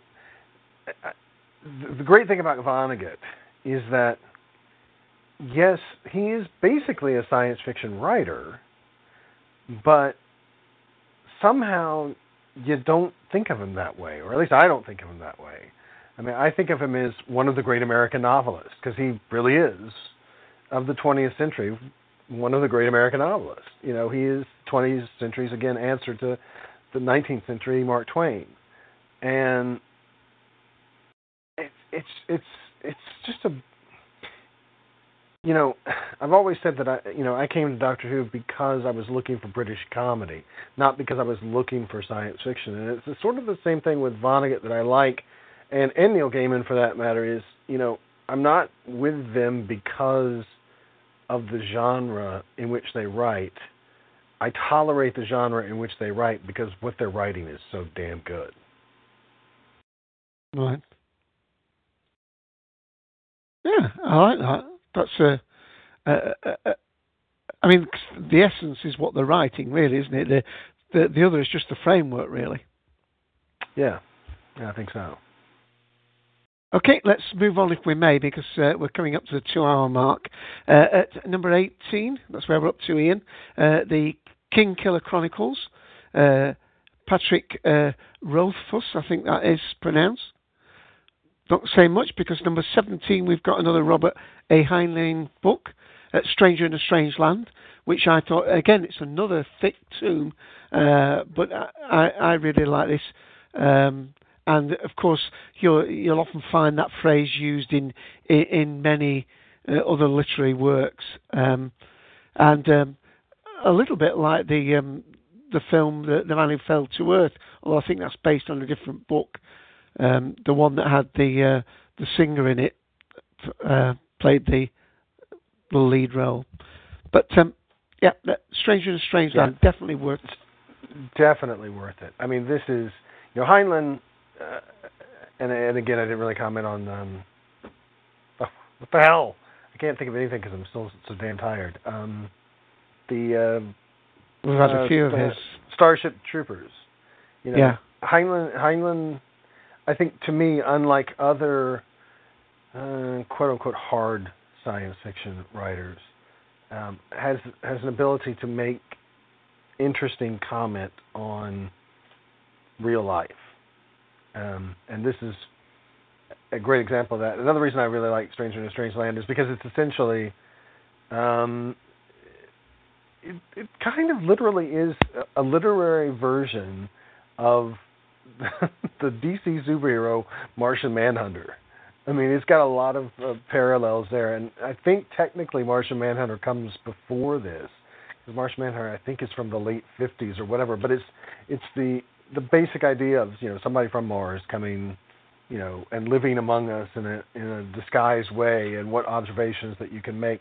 It's also the classic archetype for, I guess, the Spock character, the Data character, whatever. Having a character who is different from humans but living among humans, so that you can make comments about humanity. Boom. Yeah. The opposite one is Shogun. If you think of the book, the story Shogun, where he's living in the Chinas, the Japanese, Japanese. Absolutely. Yeah, absolutely. But I mean, for me, although I really like the novel and I think it's fine science fiction, I kind of like Star Trek Troopers better, just because there's more of a stylistic edge to Starship Troopers, because it's trying to make a point about jingoism, about militarism, about fascism, which, incidentally, you made the point that you thought it was a little more toned down in the book. It's not, to my mind, in Starship Troopers, the book, it's not that it's more toned down. It's just maybe done in a different way. They were trying to find a way to bring all that across in a visual medium, and so they came up with this conceit, which is sort of in the book, but you're right, the conceit itself is not as prominent in the book. The conceit of the, advertisements, the manipulation, slogans, I mean, the manipulation is in the book, but the idea of having commercials every, few stretches of time in the book. In the movie, that's not quite so prominent in the book, but the book has it. It's just, being a book, it does it in a different way. And I kind of like that book a little bit better, than Stranger in a Strange Land. But I think that's only because, I'm not reading Stranger in a Strange Land in 1961. I think in 1961, it would have been, oh, wow, this is a freaky, cool, reversal of of War of the Worlds. Where there you got Martians who are coming down to dominate and control, and here it's more like, it's subtler. It's not really, trying to take control. It's about influencing the development of humanity. It's about commenting upon it. It's much more psychological sort of drama than War of the Worlds was. But we don't have the luxury of reading this without knowing about Spock, without knowing about Data, without knowing about the Doctor, even. But it's pretty damn good as these things go, and I'm happy for it to be in the top 20, I suppose. Yeah, I think Time Enough for Love I prefer to it, but I think we'd have to move on fairly sharply now, if we may. Number 16, I, Robot, Isaac Asimov. Of course, the laws of robotics. Of course, there's a lot of short stories that related to that. We could actually spend quite a lot of time on the use of robots and how they're being portrayed in books, and a lot of them stemming from his 3 laws of robotics. I remember first encountering Isaac Asimov from the monthly magazine, the Science Fiction and Fantasy magazine. He and Theodore Sturgeon and lots of other different ones, James Blish, used to write. Really, those were brilliant monthly comics. Think of like a monthly Reader's Digest coming to you, but all the contents with scientific are. In actual fact, there was also a mathematical and science section. I think Asimov did that as well. But really a great book.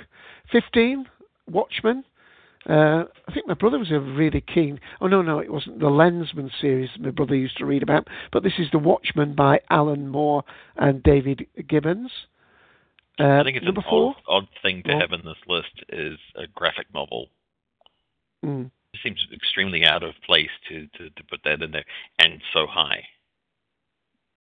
That's because it was on New York Times bestseller list, which is unusual for a graphic novel, but it largely is considered a novel more than a graphic novel. It just seems an odd kind of an anomaly, really, in here. All of these, all these books, and then all of a sudden the graphic novel pops in in number 15. Seems kind of strange. Well, Sandman's here too, and Sandman's graphic novel. Oh, true. I was otherwise occupied when that was mentioned. Okay, number 14, Neuromancer, William Gibson. Now, this, to me, I consider him a fairly new writer. I was, it's a long time ago now when I think about it, probably 20 years. I went to Manchester University on a what they call it, an out of the main curriculum. It was just like a social studies group for science fiction and book. We used to meet every couple of weeks, and we were given a book to read, and I got introduced to this writer, William Gibson. And actually, probably if I'd have read him, he wasn't writing earlier, but this is a new kind of science fiction that I really like, and Count Zero and Neuromancer I thought were really good books. I don't know if anyone wants to comment on them, but definitely that deserves to be in certainly the top quarter of this list, I would have thought. 13, Animal Farm. Probably a lot of people, maybe like the Seventh Doctor said, perhaps it was one of the books that you had to read when you were at school or college or whatever. Maybe some people's version of things like this and Lord of the Flies and so on are slightly coloured because you were made to read it. It's quite a while actually since Jeff has chimed in. Do you want to actually mention anything on any of these recent ones or Animal Farm, Jeff?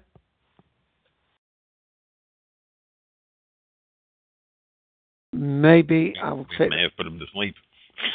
Right, now we can skip over the next one, number 12. Something called I don't think anyone's ever heard of it. Wheel of Time series? Robert Jordan? Now, if only Mike was here. Indeed, if only. You're on. Yes. What can I say about The Wheel of Time? Well, Wheel of Time started, the first book was published back in 1990, and the last book in the series is being published in January of next year. 14 books in all, plus a prequel. Sad thing about this series is that the author, Robert Jordan, passed away in late 2007. Before he passed away, he was diagnosed with amyloidosis, and he was writing the last book while he was in the Mayo Clinic Hospital in Minnesota. And he was writing the book, and he had every intention of finishing the book, and he kept saying that when the final book, A Memory of Light, is released, it'll be at least 2,000 pages, and every copy of the book will come with a cart that you can carry it around in. But yeah, the Wheel of Time. Well, of course I love the series. It's a fantasy series. It's the way Robert Jordan wrote. You have this really intricately detailed world where you have all these nations on this continent, and you get really vivid descriptions of all the societies in that world. You start off in this farming village of the two rivers, Emmonsfield, and you meet these three young men, Randall Thor, Matcham Coughlin, and Perrine Barra, and they're that's interesting. That's your name. Yes. Imagine that. Now you know where I got the name from. I thought that's where he got the name from. Just be careful of spoilers, because Willis Girls just started reading the series. Oh yeah, I saw a comment, and I'm cool. not going to. What I'm talking about. What I'm saying is just basically like the first half of the book, not. That's fine. I just want to make sure that you have these. Yeah, I saw our comment, so no spoilers. But you get these three country boys, these farm boys that live in a small village, and then suddenly one day this rather finely dressed lady comes into town. Everyone thinks she's a noble, and she's accompanied by a personal guard who's always sneaking around. And a few days after they arrive, the village is going to have one of their annual festivals, Sunday, and which is the name of their festival, not the day of the week. But they're going to have one of their annual festivals. But then all of a sudden, all of these shadow spawn creatures attack the village one night. These creatures called Murdral. These creatures that look like shadows and have no face.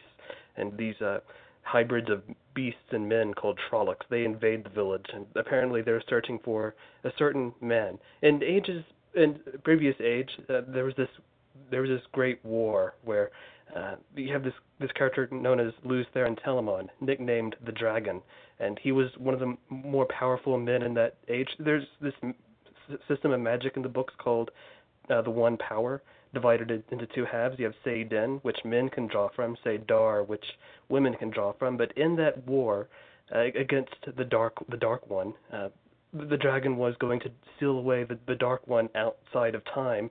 But in doing so, he channeled from Seiden, and the Dark One, as sort of a counterattack, poisoned Seiden. So that from that moment on, any men who could channel Seiden eventually go mad from the taint on Seiden. And usually they go crazy and use their power to destroy the world around them, kill everyone that they've ever loved or who's ever related to them. And that led at that moment that led to what was known as the breaking of the world, where the entire world was shifted. The continents were unmade and moved around, and destruction all around. And since then, in the ages since, men who can channel are hated and feared, to the extent that they're chased down and killed if they're ever found. The only problem with that is that there are prophecies in that world saying that one man, the dragon, will be reborn, and he's a man who can channel, and he's the only one who can defeat the Dark One. So the kind of person that everyone hates and fears is the person who can save them. And the prophecies say that the man who can save them will also destroy the world. So you have that thing going on. But beyond that, Jordan's description of societies, you have all of these cultures and going back and forth. Some are at war with each other. Some are wanting to go at war with each other. You have all this political intrigue going on, and it's just a very detailed world. You have all of these societies that you have. You have this group of course, I mentioned that men are no longer allowed to channel. Basically, women are safe. They can channel their half of the One Power safely, so they're respected, and they have their own order called the Aes Sedai, and they're a very powerful political order. throughout the world. And but yeah, The Wheel of Time, it's been going on for 13 books. It's got one book left. I mentioned that Brandon Sanderson passed away in 2007, and that Robert Jordan was writing the final book. He was making a lot of progress. At the time of just before he passed away, he made a lot of notes. He recorded a lot of audio tapes and left all of those to his wife, Harriet. And soon after Jordan passed away, Harriet chose another fantasy author, the up-and-coming Brandon Sanderson, who we've already mentioned. He wrote the Mistborn series, among other things. He wrote The Way of Kings, also on this list.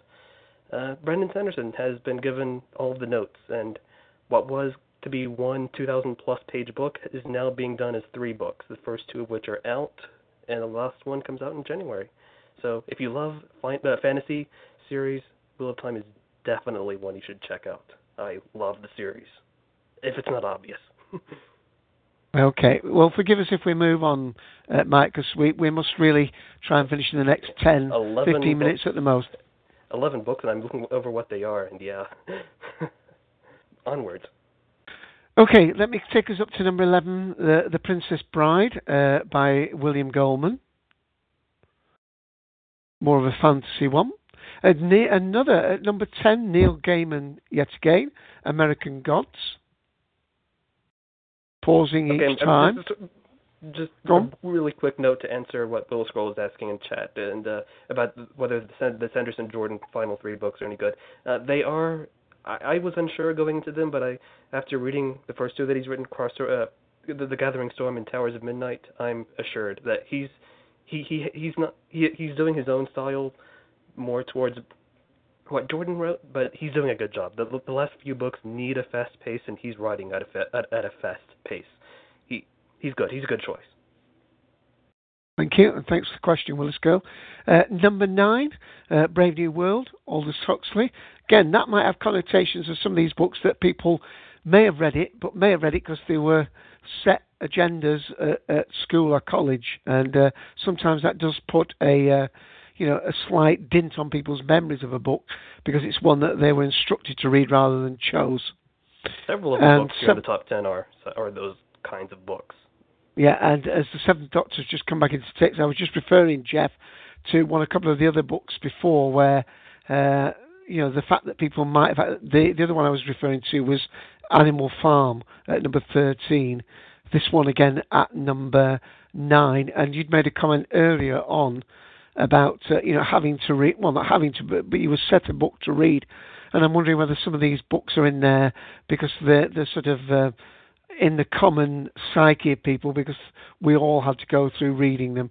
I remember in the UK it was always Lord of the Rings and Cider with Rosie were the books you had to read, and 1984 and Slaughterhouse-5 and Fahrenheit 451. They were all sort of required reading. Jeff, do you want to come in at this moment, or do you want to just get back and listen while we get through these top 10? Well, you were just mentioning about requiring to read in school, and some of these other ones I also had to read in school. We did read Watership Down, and I didn't care for that one at all, but a couple of them further up the list, like Animal Farm, and we haven't gotten to 1984 yet. I actually did enjoy those, even though I was required to read them in school. So I don't know if that really colored my objectivity, having to read them for a class assignment, because I did enjoy some of the other ones. Okay. Again, it seems a pity that we're perhaps... Well, we didn't certainly rush through the Wheel of Time one, did we? At number 8, the Foundation trilogy, Isaac Asimov. It's Foundation and Empire. And is it Empire the last one? I can't remember. But I actually remember enjoying and reading those. But they're ones that you've actually got to, I'm not saying you're going to work at them, but they certainly might seem a little bit drier to younger readers now. But they're no doubt, pivotal works in science fiction. Number 7, Fahrenheit 451. Of course, that's the temperature of which paper burns, and that's to do with books being destroyed. So A lot of books, of course, in science fiction have been written about dystopian futures, are taking something that's happened in today's world and taking it to a possibly absurd but possible logical conclusion of how that may impact on society and change it. You think of Logan's Run about, euthanasia might lead to something like Logan's Run, where if you're over 25, you're considered expendable and so on. Number 6, we're getting some really high-rated ones here in terms of, perhaps obvious ones that would be near the top of this list. 1984 by George Orwell. Recently been in the news because the Apple advert that was used the 1984 themes probably became more famous as their advertising than the actual product they were advertising. So, totalitarian state, and I'm trying to remember the name of the main character played by John Hurt in the movie. Oh, it's a movie, Ian. Have you seen this one? No. As was Fahrenheit 451. But No? but I've heard the Goon Show's take on it. Right. Okay. Yeah, 1984 is one of those books that sort of cycles in and out of popularity, depending on what's going on in the political scene. And nowadays, 1984 is more relevant than perhaps it ever has been, considering what's going on. So it's one of those cyclical books in popularity. And for 5 definitely points, deserves to be in the top 10. For 5 points on the trivia quiz, do you know when it was written? What, when 1984 was written? Yep. Oh. Oh, no. Was it 1948? It's a trick question, yeah. He reversed the numerals. It was written in 1948, so he called it 1984. Yeah, yeah. What year? It just reversed the numerals. Number 5, a song of Ice and Fire. Go on. One more thing about 1984. There was a Twilight Zone episode called The Obsolete Man that reminds me a lot of this book. The Twilight Zone episode was about a librarian who was considered obsolete by the state, and they were going to kill him for that. It just gives me a lot of similarities between the two. I don't know if anyone's seen that Twilight Zone episode, but it's excellent. Okay.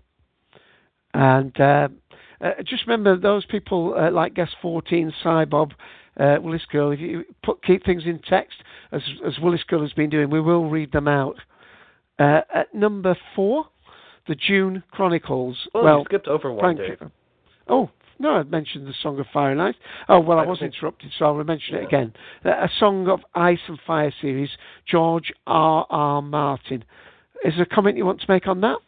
Yeah, the reason that that series is probably the top 5, glancing up this list was posted on August of last year, is that this is the basis of the HBO series Game of Thrones.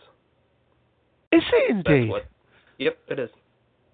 That's what I'm seeing. The thumbnail shows 4 books, but yeah, the Song of Ice and Fire is the basis of the Game of Thrones on that series. Just on a point here, the people in the UK, I was at the supermarket a couple of days ago, and the Game of Thrones series has just come out on DVD. I don't know how long it's been out in the States, but it's only just come out here in the UK. And that's one of Darth's favourite series, I think. He wants to comment on that, or he's fallen asleep. It's a difficult time for him this early start. I'm sorry, I missed the subject of the sentence. What are you talking about? The number 5, the Song of Ice and Fire series, might just mention that is the book series that Game of Thrones is based on. Right. And I just wondered if you wanted to comment, because I know you like the Game of Thrones. I've never read the book, so I don't think it's fair to comment just on the medium that is secondary to the original. Okay, that's fine. We need to press on anyway. At number 4, the June Chronicles by Frank Herbert. And of course, this is following the adventures of Paul Atreides, the son of a betrayed Given up for dead on the treacherous Dennis planet. The planet, of course, is June. In fact, there's a whole series of June books. My brother-in-law's got about 14 of them. There's tons of them. And they're books that are prequels, sequels, explanations of things that were mentioned in other books. And this looks as though it's the 40th anniversary edition. There was the Children of June TV miniseries. There's been the film June. Absolutely, all I'd advise, if you do get into it, start at the first book, June, and probably you can end when you get to God Emperor in June. I think it gets a little bit long-winded after that, and you get a little bit of recycling of the stories. But some of the visualizations in the book are marvellous. The worms that are in the desert, and the idea of the spice that is the thing that is that people want, this spice that gives longevity. And takers of the spice, it shows in their eyes turn blue, and also it takes our hero, Paul Atreides, to become a sort of messiah type person. Number 3. Yeah, I've never understood Dune. I mean, I've never understood the popularity of it. I think it's horribly overwritten, even in its original book. You know, it's never made any sense to me why people like it. I don't know. I think it's ridiculous that it's this high on the list.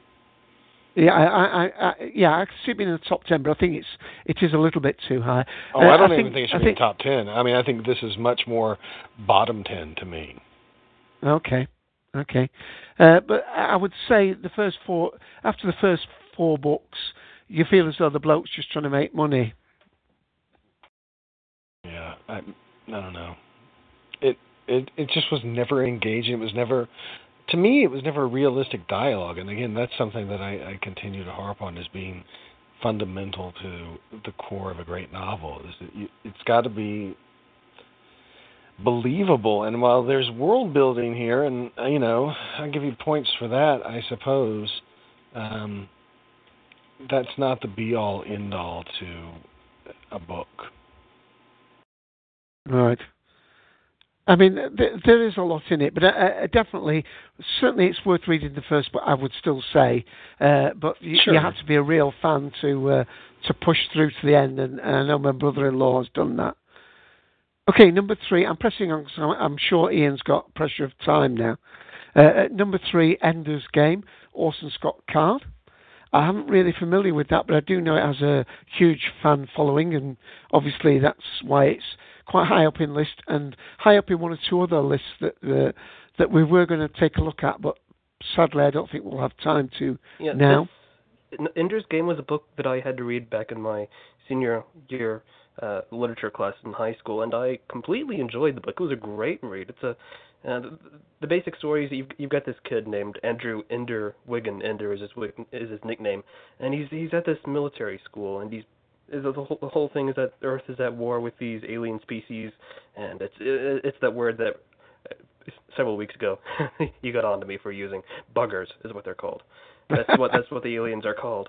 And you have these children at this military school, and they're being trained to go to war with these creatures, and that's the first book in the series is really good. That book leads into a whole series of other books. You have the main series, which is Ender's Game, Xenocide, Speaker for the Dead, and Children of the Mind. And then Orson Scott Card went on to write a whole series of side books where there's this other character that we met, a character nicknamed Bean, who's sort of Ender's shadow. He's this character who's almost as good as Ender, but not quite. And this series, like Shadow of the Hedgemon, Shadow Puppet, so on and so forth, it follows Bean's adventures, which is sort of like the rest of the story as to what happened. So Ender's Game itself is a good book, and it leads into a great series. Thank you. Number 2, there's Douglas Adams, The Hitchhiker's Guide to the Galaxy. Almost so familiar, I don't think I need to explain the premise of that. Obviously, we did an episode a while back about humour in sci-fi and sci-fi and humour, and this is as much known for its humorous take on life, the universe, and everything that probably people have got their own opinions on that. They don't need to listen to us comment. We heard Tim talk about it briefly before. if anybody's a real advocate for it and want to mention something, we certainly can do, but I'll pause for just a moment. And then go to number 1, The Lord of the Rings. The Lord of the Rings, the trilogy, of course, the 3-volume epic that's so successfully made into the film series, which absolutely seemed to me to... it was often thought that this was a book that was couldn't be made into a film. And I think a lot of people are very satisfied with the films that were produced. And again, I talked about Anthony Burge before. He does have some complaints about the films, mainly to do with the sidekick, not sidekick, is that the right word? The Sam character, who he felt as though he wasn't brought to the fore, and that it was his role in it was slightly underplayed in the film. But I think for many people, totally satisfactory film series. There's the whole other argument that goes along with the way the movies were made as opposed to the book. There's it comes down to what Tolkien's messages, his intended messages in the books, and how it's completely interpreted differently in the movies. For starters, the movie version of Frodo is a lot younger than the version of Frodo from the books. He's a lot older in the series. There's a lot more time passes between Bilbo's birthday party, his lovely first birthday party, and when Frodo sets out on his journey in the books. So he's older in the book, so there's that different take on the character there, and there's just the different interpretation of different characters like the elves and such. But that's that goes into a whole different rant. Right. Yeah. But I mean, I'm sure there's an awful lot of people who know Lord of the Rings, but probably haven't read it. I haven't read it, I must admit. It's interesting. It's interesting. It's a trilogy of books, but Tolkien never meant for them to be 3 books. He meant them to be just one single volume. But publishers saw it differently. Okay. And that nearly concludes our thing. I just want to mention very briefly, because it was mentioned last time by Jeff, and I've got another one as well. 2 of the lists, and I'm not going to go to 100, don't worry, Ian. One list is top-science-fiction-novels.com, and I'm just going to read their top 10. Just give you an idea of how it compares to this, and I'm going to read I'll read up from 10 to 1. Their top 10 is Starship Troopers 10, iRobot 9, 2001 Space Odyssey 8, Fahrenheit 451 7, Stranger in a Strange Land 6, 1984 at 5, Hitchhiker's Guide to the Galaxy at number 4, The Foundation Trilogy at number 3, Dune at number 2, Ender's Game number 1, and I've got one more to read, sorry, Ian, but this is from SciFi lists, and I'll put the link in for those people in the room, because these are totally lists of sci-fi, not sci-fi and fantasy. Sci-fi iLists.sfs Jazz, and their top 10 are Starship Troopers at 9, iRobot at 8, 2001 A Space Odyssey at 7, Fahrenheit 451, 6, Strangers in a Strange Land at 5, 1984 at 4, Hitchhiker's Guide to the Galaxy 3, Foundation at 2, Dune, Ender's Game. So just to show you that there seems to be quite a lot of agreement in some of these lists. The only disagreement with some of the lists, of course, is what is conveyed to be science fiction and whether they should be in a separate fantasy list. So at just over 2.5 hours, hopefully long enough for Kathy to have painted yet another room. I'm going to hand back to Ian, and when he's ready, I will play the outro. Right. Kathy, if you go back to the beginning again, you can probably get another room done. You may have noticed that we got a bit quiet towards the end, and I don't think it's just that we didn't have anything to say. It's because this ended up being a bit longer show than we were planning on. We got interrupted last week, partway through the show, which ended up kind of putting us on the back foot for this one and turning it into a slightly longer show. Plus, we had Tim expanding on the Hitchhiker's Guide, so I think we kind of covered that with Tim's comments. Yeah. Now the interesting thing is, and we'll go around the room in a minute for last comments, is to kind of keep this list in mind of. I think from what we were discussing last week is a lot of the books in here are in here because they were popular for a certain reason. Either they're the first thing that you end up reading. Some are in there because of their place in history as far as science fiction and fantasy books. Some are in here basically because they were based on because they made a movie out of it. I'm a little perturbed list because it lists grouping books rather than a single book. Whereas other things like Terry Pratchett, they've got like 2 or 3 of his books listed in here singly. It seems an odd kind of a list, but again, they were nominated by people and they were voted on by people. So in a way, it's kind of a neat list because it's regular people, representative of readers of books, not necessarily a hardcore science fiction fan listing of top 10 books. And we'll be getting to that after I go around the room for final comments. All right, Darth, any final comments on the list itself, or anything you think that we skimmed over? Not really. I mean, it's a good list. It brings a lot of interesting books to the fore. It's a fine list to start to use if you don't have a lot of experience with science fiction and fantasy. It gives you a roadmap. As with all the lists, I'm not sure that I agree with a particular order, but and I think it's missing a few things here and there, but it's still a pretty solid list of where you might want to begin your encounter with literary science fiction and fantasy. Excellent. Mike, any last thoughts on the list? One quick thing to add is that this doesn't have anything to do with why it's so high on the list, but there is a movie adaptation planned for Book 1 of The Wheel of Time, The Eye of the World, which I think is a horrible idea because you can't translate those to movies because there's so much plot. You listen back to what I was saying, and there was a lot going on. That's only the tip of the iceberg. So there is a movie adaptation of the first book of The Wheel of Time. I think it's a bad idea, but we'll see how that goes. This list overall, it was a good list. It had some good representations from throughout sci-fi and fantasy. As we kept mentioning, it had a lot of books that are required reading in school, and I liked a lot of those. There were some of those that I found dry reading, but all around, good list. Alrighty, thank you. Seventh Doctor, any last comments?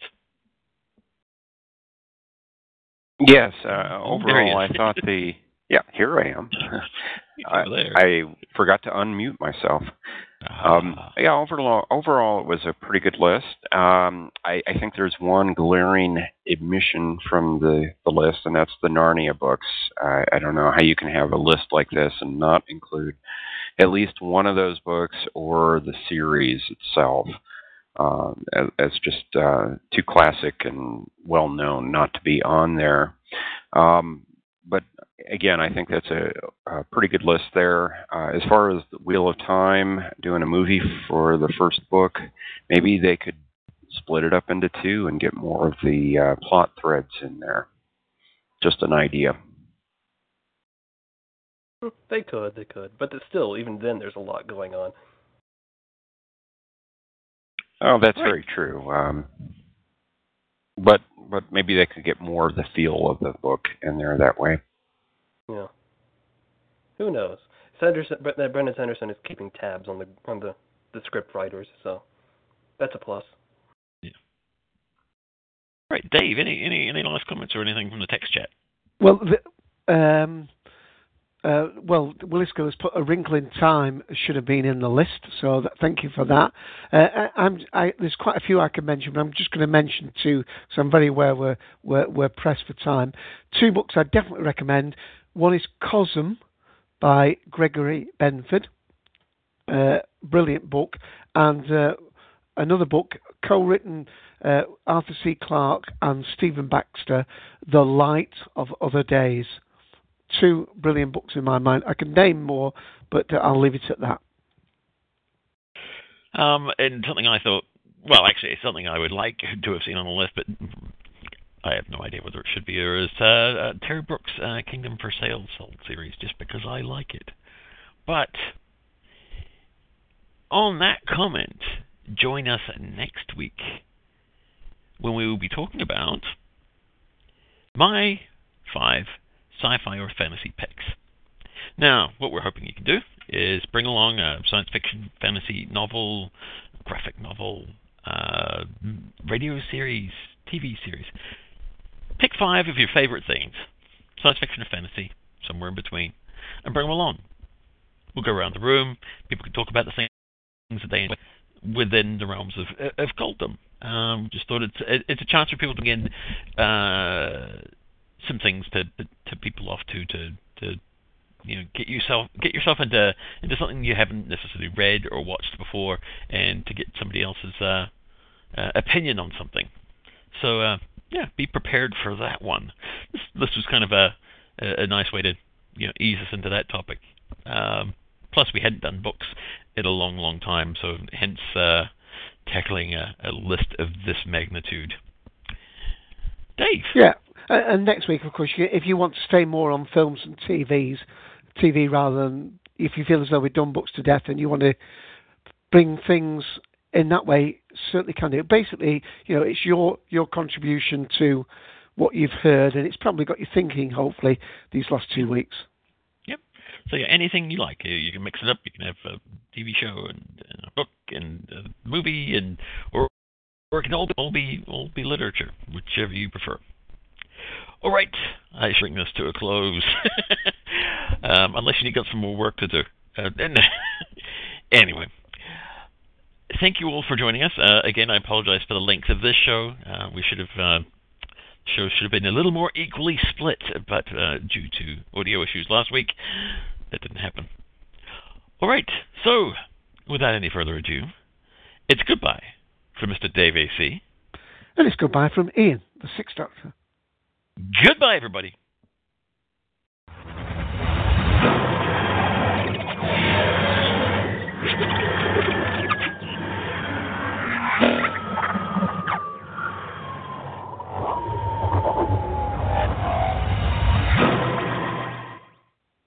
Hello, it is Ryan, and I was on a flight the other day playing one of my favorite social spin slot games on ChumbaCasino.com. I looked over at the person sitting next to me, and you know what they were doing? They were also playing Chumba Casino. Coincidence? I think not. Everybody's loving having fun with it. Chumba Casino is home to hundreds of casino-style games that you can play for free anytime, anywhere, even at 30,000 feet. So sign up now at ChumbaCasino.com to claim your free welcome bonus. That's ChumbaCasino.com and live the Chumba life. No purchase necessary. VGW. Void where prohibited by law. See terms and conditions. 18+.